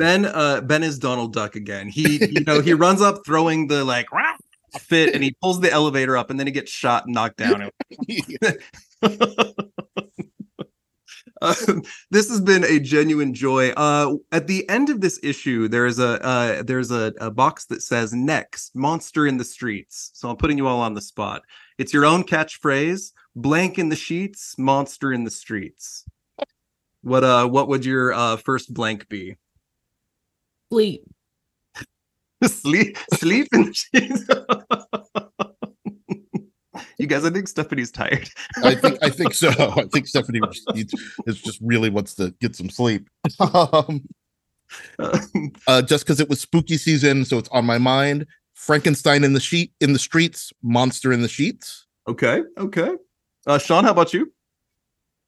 Oh man, it's probably going to be. It's not even that clever, but the first thing that came to mind was like maybe I'm humble in the streets, and I don't want to say like probably probably a little egotistical in the sheets. It's just being honest, but yeah. My answer, I did 10 and a half hours of therapy before we did this podcast tonight. So I'm a therapist in the sheets. And a monster in the streets. That's my energy this evening. Don't read too much into that. Hey, it sounds like the starts of OnlyFans to me. How does that make you feel? He says. What a joy. I'm so happy to have hung out with you all today. We're going to put this episode out on the main show on November 20th. As we are wrapping up, where can people find each of you online, and what would you like to plug? Let's go Stephanie, Sean, and then Jay. You can still find me on the app formerly known as Twitter until they start charging folks at Steph_I_Will. That's the same thing for Instagram and TikTok. And this is not a Marvel thing. I'm so sorry. But if you are a fan, okay. We like other things too. Okay. So if you're at all a fan of like those visual encyclopedias, I know I loved them as a kid. So like it was a dream to write the strange and unsung all-stars of the DC universe. James Gunn wrote the foreword for that. So if you like weird, because I like weird, or obviously you listen to Chad's show, you absolutely have to enjoy funny, weird, amazing things, right? So check it out. You got characters like the Beard Hunter, the guy who just hates beards so much that he goes out and he shaves people's faces against their will. There you go. Out November 7th. You heard it here. The writer of Modam is going to write Beard Hunter next. Sean. I think this has already been announced, right? So I do have a Deathlock story in Marvel Voices Legends. That won't be out until like the end of January though. Right now, any stuff that's available now, Bishop Ward College has become a trade, so you can look at the whole story now. That came out in September, so definitely pick that up. And I did have a little fun in the issue of Moon Knight City of the Dead. It was in issue 3, so that was incredibly fun. Never thought I could close. That's a great series. Yeah. So much fun to draw, especially all those old Moon Knight villains. It was great. I'm also talking to Sean about my wall, so I'll look forward to making an announcement later. And then over to Jay. Hey, y'all. You can find me on Instagram at jholtham. That's about the only place I exist online now. And I don't really have anything to announce. There's something, keep your eyes on the trades. Something will be announced soonish. It may be announced by the time this is out, but I don't know for sure because certain companies don't give us a lot of information. Keep your eyes out. I can't wait. Lastly, you guys can find me online. I keep my own social media private because I got kiddos. The 3 of you are welcome to add me. But Graymalkin Lane is mostly on Instagram these days. Graymalkin_Lane, and on Discord a little bit as well.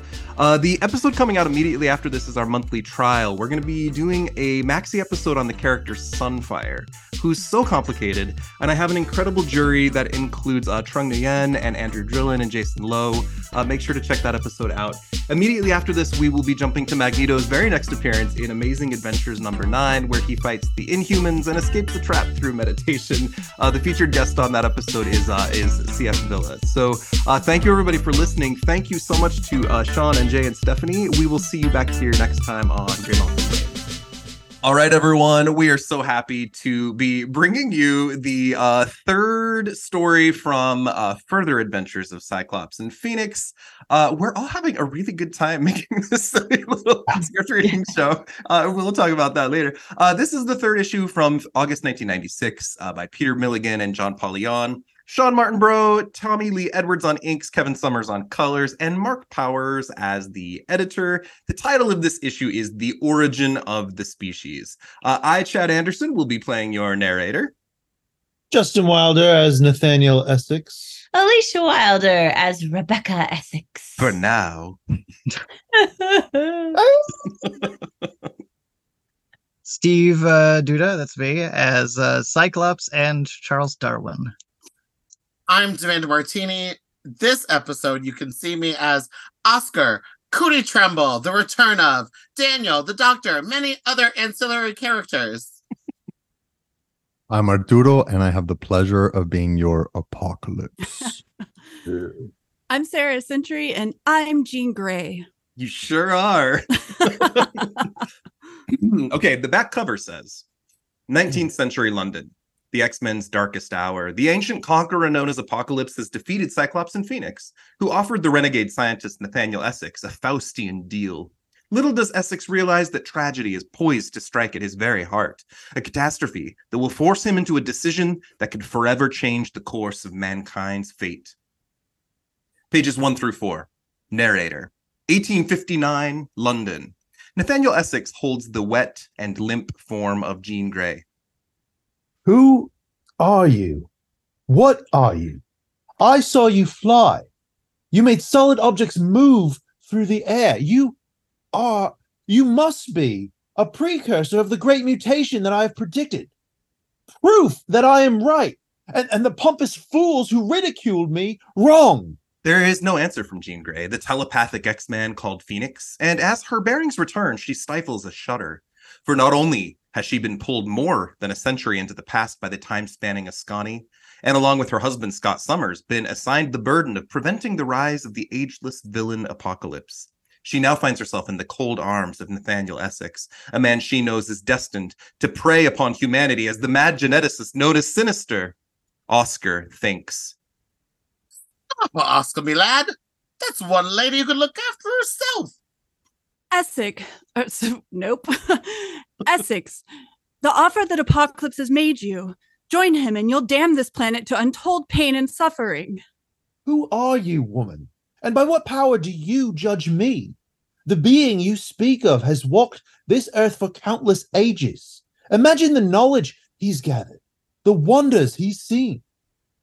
My husband, he is not so very unlike you. He almost lost his own son forever because of that creature. He, like you, is a passionate, driven man, and he has suffered greatly, but he doesn't let that ruin him. Irrelevant. All that matters is my work. What is the fate of one man compared to the future of a species? What about Rebecca, your wife? No. Whatever chance I had at happiness with her, with our unborn child, is gone. It's never too late. We can change. We have a choice. It's what makes us human.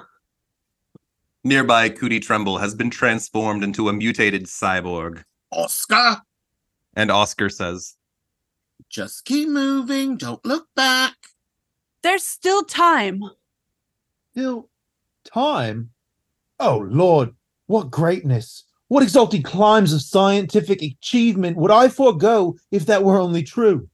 Cootie reaches out to snare Oscar with wiry tendrils. Oh, so fast. Me old mucker! Oscar screams. Yeah! Cootie Tremble, erstwhile London thief. I've got a horrible pain all over me body, Oscar! I can't resist the temptation to rip your treacherous bleeding head off. Help! Help! Jean launches forward in a telekinetic bubble, thinking, Good Lord, that man! What has Apocalypse done to him? Essex will have to wait, but I think I'm actually getting through to him. Cootie is knocked back as Oscar is saved. Something is wrong, he thinks. His work has been obsessed with the survival of the fittest. How does what he is witnessing fit into the scheme of things? He always presumed that when the Great Mutation came, a chosen few would have the correct Essex factor, and that these Essex men would, by dint of their superior nature, eclipse their cousins further down the evolutionary ladder, would diverge from the unmutated rabble. But this woman, risking her own life to save the stinking hide of a lowly thief, how can that aid her in her own survival? Could it be that in the future of the mutated ones, though a divergent species, will remain in every way that matters human? It is too much. His mind is reeling. He must away. Essex, gone. Don't have time to go after him. Got to find Scott. We have less than a day to stop Apocalypse. Might be able to return the favor there, miss. I knows the sewers and backwaters of this town like the back of me what's it. Good. Scott, can you hear me? Jean reaches out to her husband through their telepathic rapport. Pages 5 and 6. Even as beneath the streets of London, the alien stronghold has remained hidden for centuries, awaiting the dawn of a dark age, the resurrection of Apocalypse, the captive Cyclops thinks. Taking a hammering. blacked out for a while back there. Consciousness returns to Scott Summers, also known as the Mutant Cyclops. You wake. Now tell me whence you derive your powers. Though puny compared to the might of Apocalypse, you have nevertheless proved a worthy opponent. Open your eyes, scum. Apocalypse commands you. Open my eyes? Anything you say. Without the protection of his ruby quartz visor, Scott Summers' mutant optic blasts are beyond his control. Apocalypse is hit by a full blast. You are even stronger than I suspected. Even I cannot withstand it for long. Who are you? Someone who would be happy never to hear your name again.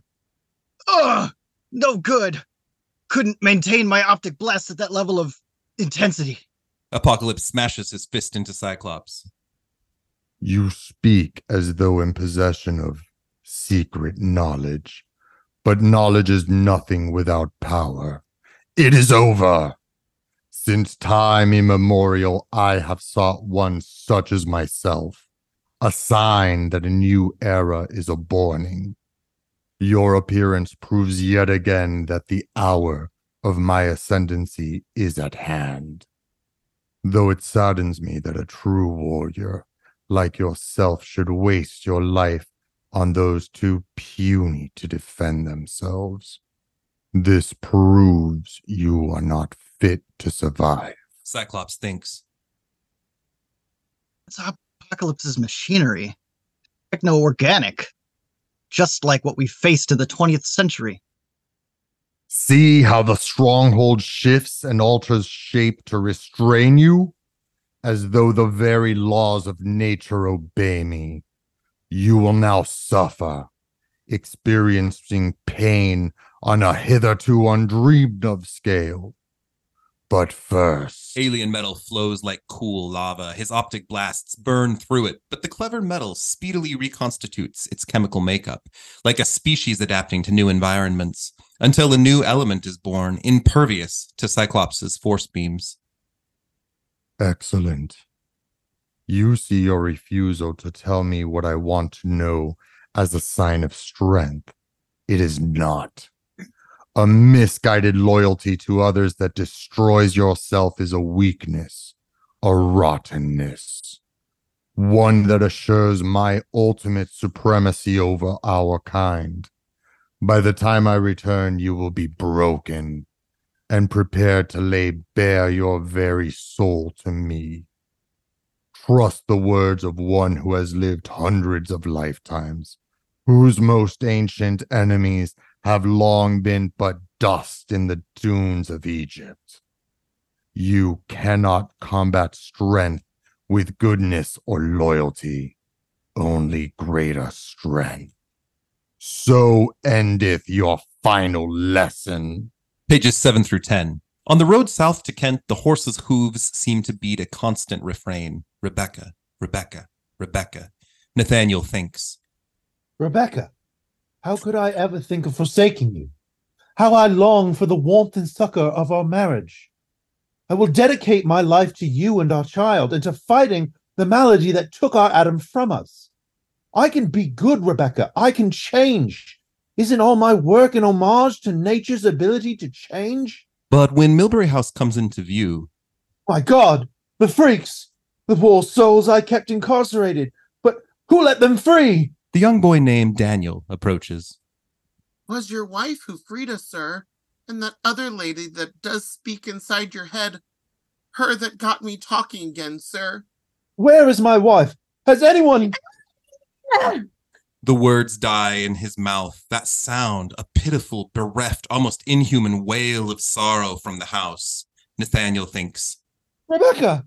The air in her bedroom is heavy with sickness, but he sees her, and he allows himself, the fool, a flicker of hope. Rebecca!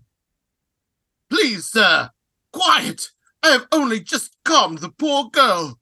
But the child... He's dead, good sir. Born prematurely, perhaps induced by some sudden stress. Oh, Rebecca, I'm so sorry. Please forgive me. But this is not the end. My love, when Adam died, I withdrew from you. You've suffered alone, but I swear on my life you shall never be alone again. I realize now that you mean more to me than my work, more to me than mere science. I have returned to you, sweet Rebecca. We shall live again. We shall laugh again. Mr. Essex, please wring what source you can from these last precious moments with your wife, for I am afraid her time grows shorter with each passing moment. No! Rebecca, you cannot die. Courage, man! There is nothing to be done. Nathaniel, my husband, you ask for my forgiveness? This I cannot give you. Rebecca! Shh! Let me speak while I can. I loved you, Nathaniel Essex. At first, it was only duty, but I grew to love you with all my heart. No! It's too cruel. I refuse to let you die. Some things are beyond even your power, Nathaniel. If only I could have accepted that, things might have been different. Things can be different. I have turned my back on the monster I might have become. I was so proud of you. You were so brilliant, so romantic in your own way. But after Adam died, you became twisted and cruel. Cruel? No, I never meant to be. No, you are right. As ever, dear Rebecca, you are thoroughly right. And I am damnably wrong. But you must hold on. I shall save you. I shall use all my genius. Your genius? See where your so-called genius has brought us, Nathaniel. In the end, I left and feel no love for you. Your genius has seen to that. You are my husband, but you disgust me.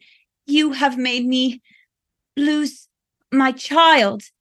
To me, you are utterly and contemptibly sinister. Later, Nathaniel takes a sledgehammer to the family gravestones. He hears her death rattle, and with it the end of all hope and the beginning of a dark and terrible age. There are many stones in the Essex family cemetery. Some date back to the time of King John, and he can smash them all. He can crack every stone with the Essex name carved above the pious inscription. He can dig up the skeletons that lie beneath them and crush them to dust and burn them to ashes. But he cannot escape, for these bones made him. Whatever information they carried and passed on still runs through his body, and when every stone and every skeleton has been destroyed, he is still Nathaniel Essex, and there is only one way he might escape from that. Nathaniel points a gun at his own head. Oh, dear God. If only I could travel back in time. No, fool. There is no God. Time is not a highway down which we can travel. Pages 11 through 13. They've traveled from afar to reach this place, this cradle of evil, this bed of covert influence called the Hellfire Club. These are the shrouded men, the silent men, manipulating the world and its unwitting population from the shadows. But tonight, it is they who fear a power more malign and more pervasive than themselves. How dare the abomination summon us, as though we were his slaves? Who saw him, friends? We are either his slaves or his victims. We need a strong leader. The serfs are becoming troublesome in Russia, and that ugly fool Lincoln is going to cause trouble. We don't need an outsider to deal with that. But we cannot stand against him. He is not human. Humbug! We should shoot this foreign blackguard right between the... Your Excellency. See how the so-called power brokers plot and scheme and quibble like little children? Only the fact that you will be of some use to me stops me tearing the tongues from your bleeding throats. I have made a study of your age. It has a soft underbelly, which I will tear open with the ragged teeth of Set. My tactic shall be an honorable and time-tested one, well documented on the papyri of old Egypt. Through the writings of otherwise fools, war and pestilence.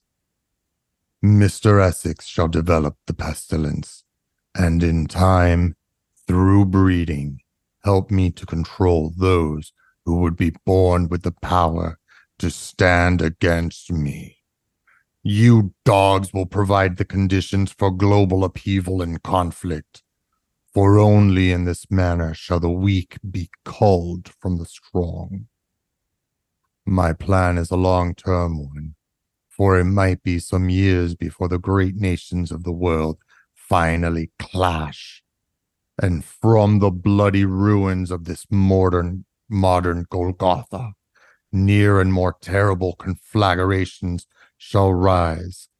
Industry, craft, wisdom, coupled with barbarity, sadism, and madness. Where there is hope, crush it. Where the seeds of freedom, destroy it. Where there is prejudice, ignorance, hatred, injustice, nurture it. Give me war, gentlemen. Give me despair. Give me carnage. France against Prussia, Russia against Japan, brother against brother, workers against workers, whites against blacks.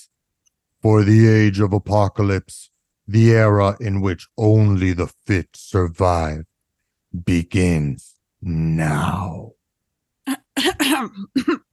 I presume you will be at the vanguard of this movement? Leading the way. I do not wish to unite humankind against a common foe. So at first I shall stay in the background. When the planet is ravaged by war and disease, I shall appear like the reaping wind. You will await the signal for your work to begin. Ah, your greatness. How will we know this signal? Do not fear. You will know. You will know. Pages 14 and 15. An old sewer by the River Thames. Escorted by the erstwhile marauder named Oscar Stamp, Jean Grey throws her mind through the dark, chthonic pathways of the city. She thinks, God, I can sense him. I'm getting closer. He's suffering, being tortured. This way, milady. Judging by them screams, reckon the bloke of yours is just round the corner. Can't hold out much longer. Alien weaponry bombarding me. But I'll die before I reveal who we are. Jean thinks. Can't stop thinking about Essex. How his own tragedies so closely mirror what Scott went through with Cable, which Essex himself, as Sinister, will be responsible for. He's surrounded by the bleeding marauders! Come on, blind boy, talk! Who are you? What are you doing here? Hit him again, Reggie! Odd! Sorry. All right. I'm back. Scott, are you? I'm... Hey, Jean. I hear your thoughts loud and clear. Jean, be careful. Some of these goons have been enhanced, mutated by Apocalypse's technology. Not to worry, Lever. It'll take a lot more than them to come between me and you. Oh. Phoenix's incredible mental powers unleash a blistering psi assault. Oh! Caught by surprise, the marauders are telekinetically hurled through the dank air of the sewer and, like sewer rats, flee. Oscar, don't touch. You might get hurt yourself. Let Jean try to release me. No one ever trusts old Oscar to do a blind thing. No offense intended. Me old mum was the same. Oscar, she'd say. Oscar, be quiet. Metal is alive. organic. We'd better do this slowly. Apocalypse might have left some kind of trap. Jean is grabbed by mental tendrils. Metal tendrils. Blast! It's got me! Fight it, Jean! Fight it! I'm trying to mentally control the tendrils to set us free, but they're not responding. Pages 16 and 17. Downhouse, home of Charles Darwin, the world-renowned naturalist. What then are the social implications of Darwinism? Good question, Maud. Well, Charles, doesn't all this survival of the fittest malarkey justify slavery, for instance? Slavery is an evil that debases the slave owner himself. Sir, there's a rather unkempt-looking gentleman to see you. Tell him I am busy. The truth is, people will probably use my theories to justify whatever creed they choose to espouse. Darwin! They didn't believe me, but I was right. I was right. What in heaven's name? Essex! Nathaniel! My God, man! What's happened? I have seen it with my own eyes, Charles. Seen the veracity of my theories. Our species moves ineluctably toward the great mutation. And I have seen the future.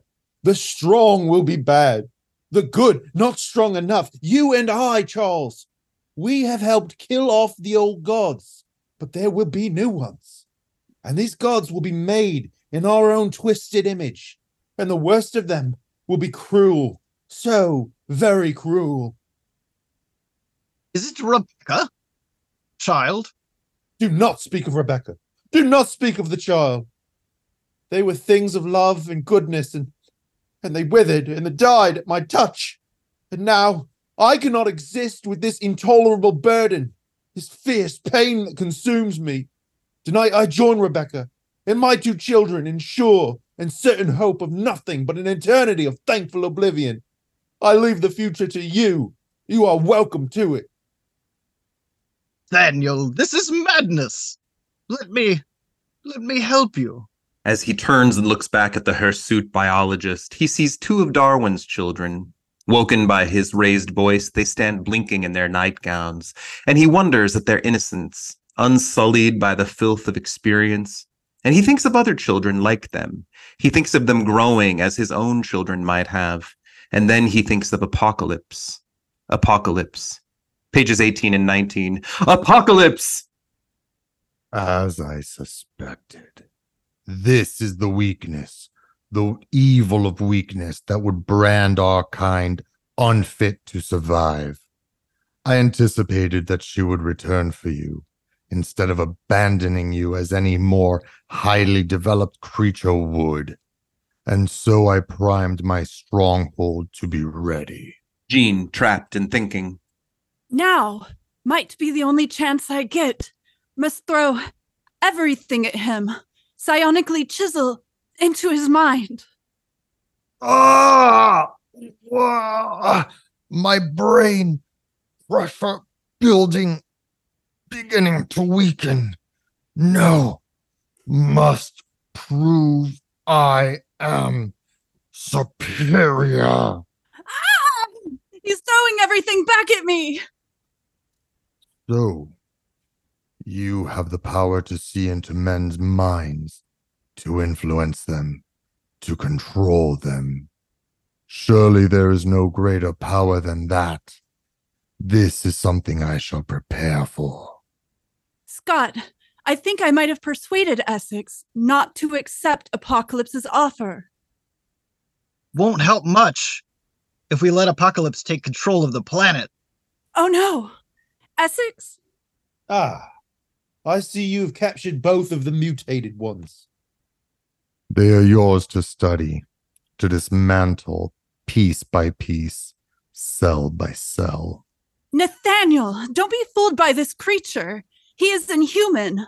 Magnify your own suffering 1 billionfold and you'll have some idea of what he plans for the next 5 millennia. If nothing else, think of your dear wife and child. Well, I am. I am. So this must be your husband, about whom you spoke with so much affection. A man who has also been labeled obsessed. How do you do it, sir? How do you manage to suffer, to grieve, to persevere, and yet love and be loved by this woman, and remain a good person? I would dearly like to study you more closely, for you seem to possess a capability that I do not. What is that? Called not forgetting where you come from, Essex. It's called not forgetting the pain that you've had, but not letting it twist you either. It's called being human. Well, are you or aren't you? Enough! I made you an offer, Essex. I will enhance you in every way. You will be free from the yokes of human morality and mortality. Your body will be strong and malleable, but in return, I demand obedience. And my answer is yes. Page 20. Several levels above, Oscar emerges from the sewer, where the freaks and victims of Essex's work have gathered. Lads, I need your help. Instead of helping, the men begin punching Oscar. That's enough help for you, Oscar. Get him! Okay, lads, I know you hate me, but you was treated like animals, just like me when I was a kid. But those two people in there, they helped us. They didn't have to, but they did. And it was them that got you out of Milbury House, and that got you out your cages. It was them that helped us stop living like animals. But if we turn our backs on them now, we'll still be animals, cages or no cages. Hootie and that devil would have won. I'm just a kid. And I know that Oscar's right. You tell him, Danny boy. There'll still be other prisoners down there too, suffering like you was. But what can we do? We can start fighting back. What are we waiting for? Pages 21 through 23. Meanwhile, the plague percolates slowly in a chamber of Apocalypse's stronghold. Its lethal ingredients are designed to paralyze the higher evolved functions of the brain, needing only a touch of sinister genius to be complete. And the man known as Nathaniel Essex willingly undergoes a harrowing transformation. Wires and tubes tear into his flesh, sending catalysts of mutation into the very building blocks of his being. And he allows himself to think of Rebecca and his dead family, to feel levels of pain he has hitherto avoided, for he knows that soon he will lose all capacity for such feeling. As a sea mollusk slowly evolves a shell to protect itself from harm, so will Essex develop this metaphorical shell to protect himself from such agony. Finally, the preparations are complete. The final stage ensues. But first, as you shed your old self, you must also lose your old name and choose a new one. There is no doubt, no hesitation. He remembers the last word that his dear Rebecca spoke to him. Sinister. So be it. Nathaniel Essex is dead. Sinister is born. Behold the mark of Apocalypse. Know you are forever branded. By the time I return, Mr. Sinister will be working on perfecting the scourge, and the world as you know it will be in terminal upheaval. As Apocalypse leaves, the sewer resounds with the awful screams of the man who was Nathaniel Essex, as the last vestiges of his humanity are torn from his soul. And Scott Summers, knowing he has failed to turn the course of destiny, puts in a superhuman effort to burn away the material around his eyes. Scott! Tried to blast through it with everything I've got. It's no use. This helmet, it's made of ruby quartz. Scott! Oscar and the freaks! They're tearing the marauders apart. Suddenly, blazing rays scream through the sewer. Cyclops' optic blasts strafe the alien stronghold, burning away the fetters that contain Jean Grey. Free? How? Soon as Oscar and his pals attacked it, Stronghold went into defense mode, and the helmet pulled itself away. The marauders have vanished. And we still have a few hours to find and destroy Apocalypse. First, Jane, Psylink with me. Let me see through your eyes. I need to see this. The man who has done so much to bring us and others so much suffering. He's in there. Halfway between Essex and Sinister. Between man and monster. What can we do? Scott, the chamber. It's opening. Page 24. The normal crowds gather at the end of elegant Pall Mall, famous for its many exclusive gentlemen's clubs. Running from Whitehall to what might be seen as the center of the empire, where a raised flag reveals that the inhabitants are at home, Buckingham Palace, London residence of Queen Victoria and Prince Albert, whose railings are no protection against the power of the one sometimes known as Enslaved. For today, the queen and king die, and tomorrow, the age of apocalypse is born. To be concluded. Woo! Yeah. Hey, not to worry, lover. It'll take a lot more than them to come between me and you. Don't worry, lover. Yeah, I love that a lot of X-Men comics just assume that people ever talk like that. if somebody was talking to me and they were just like, "Hello, lover," I'd be like, "Are we doing bits tonight?" Is that like that was the best line for sure. It sounds like what Jean would actually say, though. So well, yeah, because Jean, I love Jean's dialogue towards the end here when she's talking to Cyclops, where it's just like every other word is Scott. And Scott. Free? Scott. Where? Scott.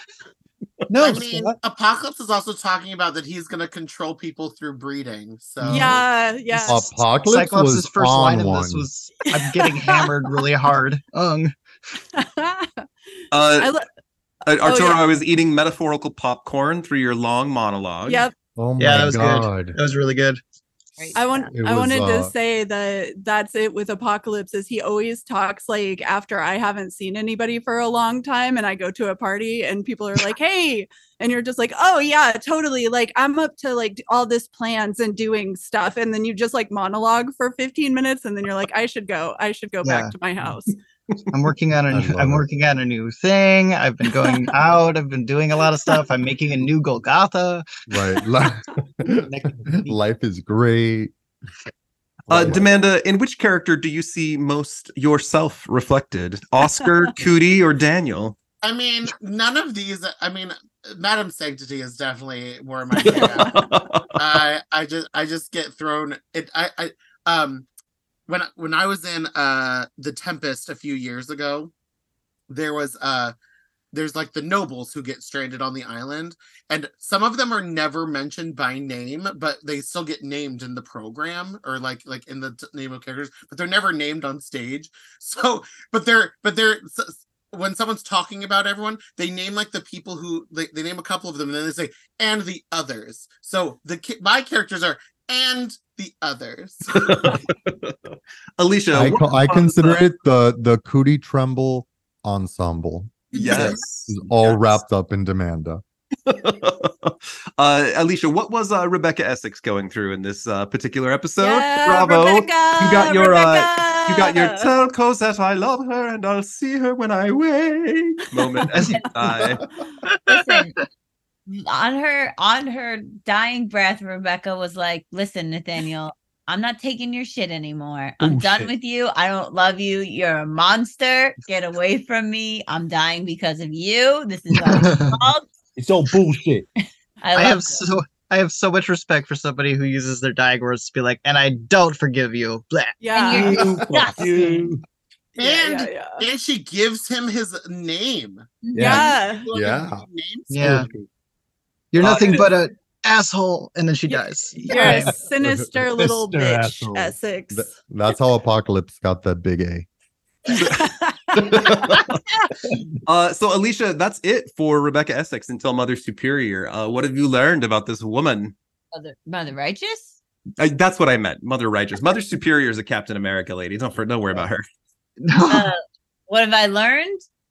Well, it's interesting to think about like the end of their relationship and the fact that she doesn't like love him. She doesn't love him. She's like, "Listen, when I married you, I didn't love you. I just had to do it. Then I started to love you and it was good. And now I hate you." So interesting to think that like he built Mother Righteous in Rebecca's image, but like I think it's more so like what he wanted Rebecca to be. So it makes me think a lot about her character now, and like how does she actually have any of the actual Rebecca in her, or does she only have this like twisted idea of what Essex wanted Rebecca to be after she decided to tell him the truth, you know? Yeah. Is she the Goblin Queen to Rebecca Essex? Right, exactly. Right. I'm just picturing Sarah Century walking up and down the road rehearsing, Scott. No, it was always my inner monologue, and now I get to say it out loud. Oh, lovely. Justin, what did Nathaniel Essex go through in this episode? Some emotions. He actually felt some stuff. We broke through the monster a little bit just to become more of a monster in the end. But no, it was fun. I honestly, whenever I read a character this continuously, like he's living in my head right now, and that's not a good place for him. Get out of there. Arturo, have you tried your apocalypse voice in bed yet? Not yet, but I've been mainlining X-Men the animated series, Apocalypse Cometh, and like shout out to X-Men the animated series for like some of the greatest voice acting in the history of animation. Yep. All of them are so incredible.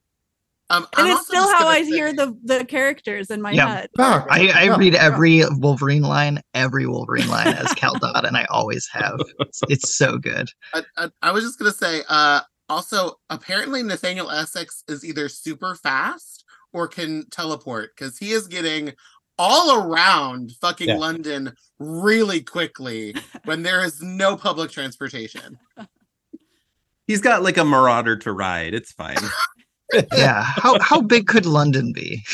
That's part of his villain origin is there was no public transit. Mine too. Do you guys know any couples in real life that are like sugary sweet with each other all the time, and you're just like, because I can think of a few. That's me and Nathan. Oh my god. Actually. Yeah, people hate to be around us. It's no, great, but it's adorable. You guys are like adorable. But we podcasted on a podcast together for like 200 episodes. I don't know how anybody listened, but I had a fun time. You're just saying each other's names with affection. Don't worry, lover. No one will get between us. Yeah, we do a little bit of Scott and Jean at home. So, for those that have not read this series before, Apocalypse literally attacks the Queen of England in the next issue, which is fucking great. So it's a pretty good time. I mean, Victoria was insane. So I fell into a bit of a British monarchy like wormhole for a while, because it started with me last summer seeing Six for the first time, and then I just like fell into a whole Queen Victoria. She kept having kids because she was lonely. And then every time one of her daughters got married, which she hated when they got married, she made the next one in line like be her personal assistant and like kept them at home, and they were not allowed to leave. Kind of like Sinister, actually, right? Yes, like completely crazy. But I mean, listen, I love the like Apocalypse. Like, okay, you guys are murdered. It's the age of Apocalypse now. Like, not so fast, Demanda. I'm just wondering what the back of your what's it looks like. Oh my god. And Jean's like, shut up. Just like Alyssa Edwards, that is my secret. There's a lot of like almost seemingly clever or intentional lines in this, if only because like Sinister at one point is literally like singing the lyrics to "If I Could Turn Back Time" by Cher a little bit. if he could just find a highway. We get a time immemorial, which is very Celine, of course. Immemorial. Shout out to Peter Milligan for squeezing in 2 hitherto's in one issue. Impressive. Also, in a Borning, I feel like I've been reading so much fucking like 60s Thor. Sorry, I forget how much I can swear on this show. Yeah. Anyway, I've been reading so much Thor and Fantastic Four from the 60s, and I feel like I have heard the word aborning like 70 times this week. And so when it came up in this, I was like, man, again? Was it just 3 days ago we were reading this comic? Did you say aborning then too?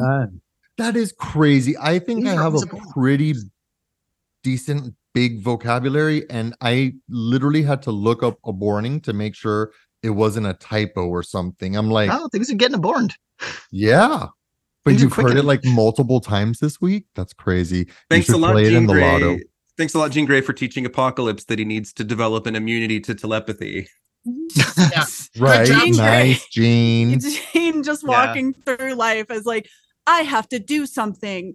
Shut up, everyone. And then like being like, oh, I hope that Apocalypse doesn't understand that I have mental powers and then uses it against us decades in the future. And it's just like, well, he's going to, Jean. Yeah. He's going to. It's also great that he's now impervious to Cyclops' optic blasts. You can't waste that. It's like the board. You guys made it worse. Every 5 seconds, Jean is like, and we've got to stop Apocalypse. And it's like, thanks for keeping us on point, Jean. Like, we're doing all this other stuff. We're taking a little stroll down the history of eugenics. And then Jean's like, wait a second, we've got to stop this. And it's like, you're right. We should stop it. The other sinister.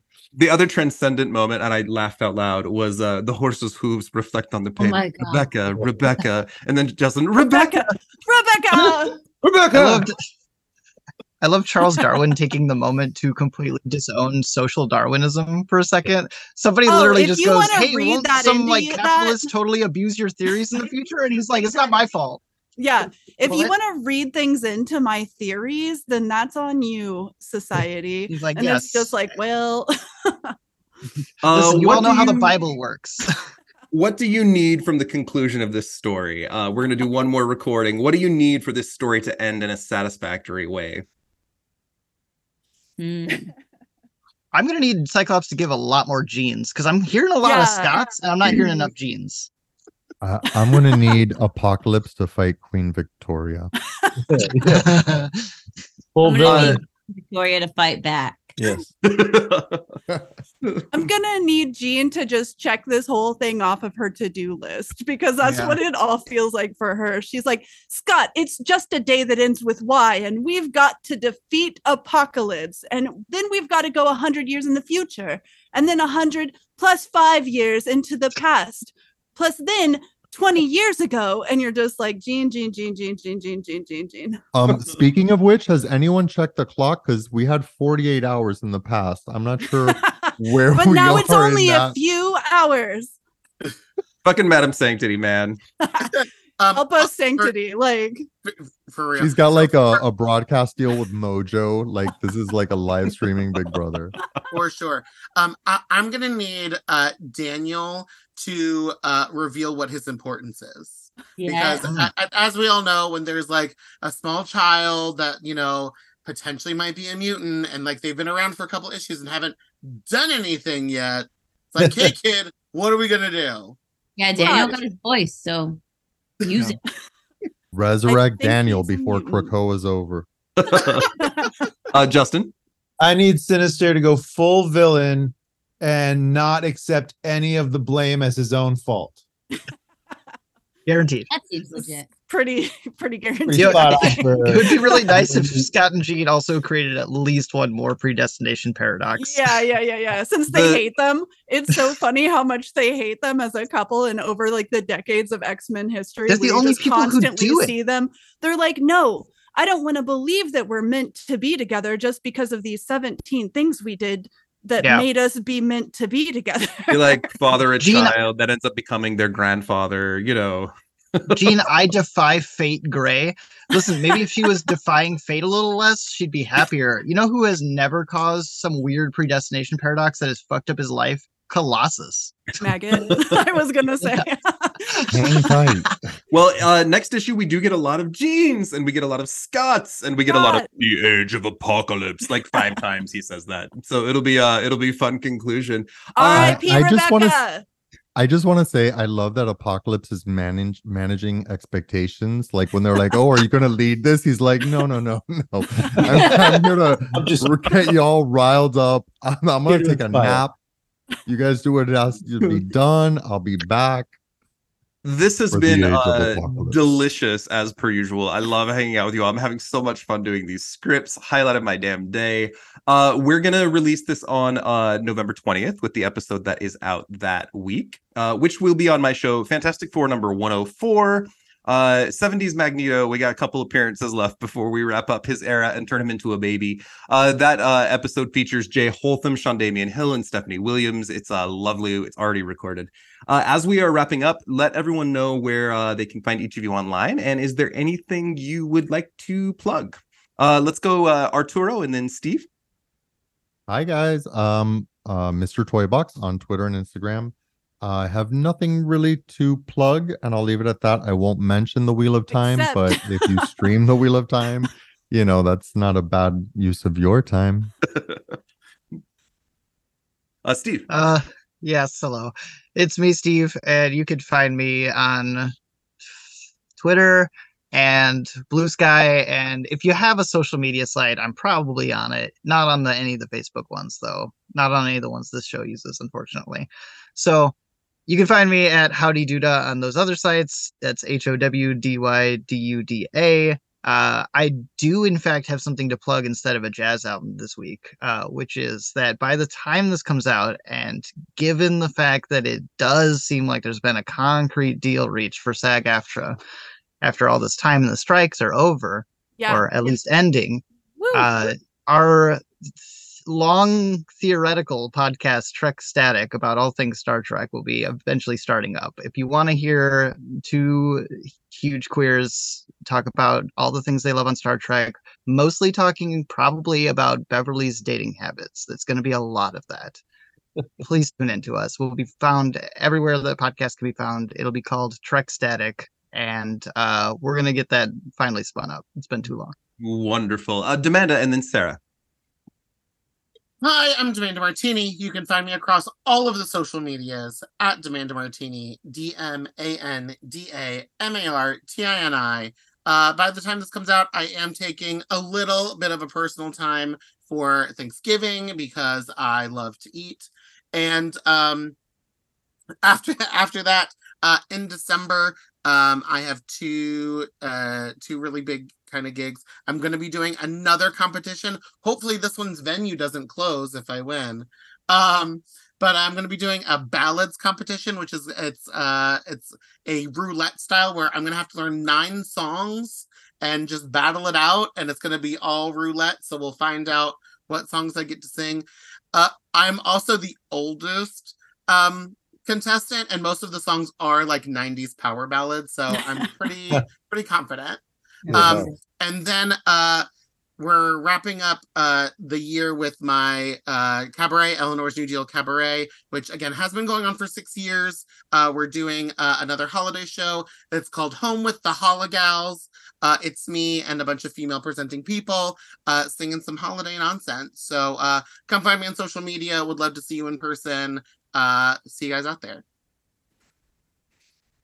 And I'm Sarah Sentry of sarahsentry.com. You can find me at sarahsentry.com. And I have a newsletter I highly recommend that people sign up for because I talk about my pet rabbits a lot and it's cute. But I also talk about other things that are relevant. I'm on some social medias, but if you find me on them, then that's on you. Like, it has nothing to do with me. And then finally, Justin and Alicia Wilder, who just hit their motherfucking 200th episode. Hey! Yeah. Way to go. I'm Alicia. I'm Justin. We're the Ex-Wife Podcast. You can find us on the internet at the Ex-Wife Podcast, THEXWIFE, as in X-Men, not former wife. And as Chad said, yeah, we just did our 200th episode. And in true throwback Ex-Wife Podcast style, I knew absolutely nothing that was going to happen on the episode, and Justin playing the whole thing, and I was surprised the whole time. And we talk about an older comic that I never read before, and it's really fun. So check it out. You got anything? Good job, Justin. Good job. He's really Isn't that the best, Alicia? I'm so jealous. I want to have that experience again. Just It ask is me on to talk about something I don't know about, please. It is great. I was thoroughly surprised and also didn't even, like I said, didn't even know it was happening. Then Justin whipped out like the TV monitor and I got really excited. Action figures. It was good. There was songs. I love that. I wish it would happen more. I've been on a couple where they're like, yeah, it's going to be a surprise. And I'm like, oh, yeah, don't tell me nothing. Tell me nothing. Get some stupid responses. That's good. And then lastly, I keep my own social media private because I got kiddos, but you can find Greymalkin Lane, Greymalkin_Lane on Instagram. Also search for me on Discord or say hi on Insta and I'll get you the link. The next episode coming out immediately after this is our monthly trial. This is the trial of Shiro Yoshida with an all-star incredible cast, all about Sunfire. The episode coming out next week is Amazing Adventures number 9, the worst Magneto story. My special guest on that episode is CF Villa. It's great. We have a great time with it. As we are releasing this episode on the 20th, I will be on the beaches of Puerto Vallarta for my last day and returning from vacation. I hope you had a good time listening. Thank you, everyone, for the ongoing support. Thank you, all of you, for being here for this reading. We will see you back here next time on Greymalkin Lane. Thank you for listening to Greymalkin Lane. We hope you are enjoying this podcast. Greymalkin Lane is produced and recorded in Salt Lake City, Utah, with music and editing done by my husband, Michael Bell, and promo art done by the incredible Seth Martell. Look for us on Patreon, where we are releasing weekly episodes about obscure characters and facts. It's a great way to participate with the podcast for only just a couple of dollars a month, and it helps support what we are doing here. Also, the best way you could help Greymalkin Lane is by sharing and liking and subscribing, but also please leave us a review wherever you listen to your podcasts. We'll see you back here next time on Greymalkin Lane.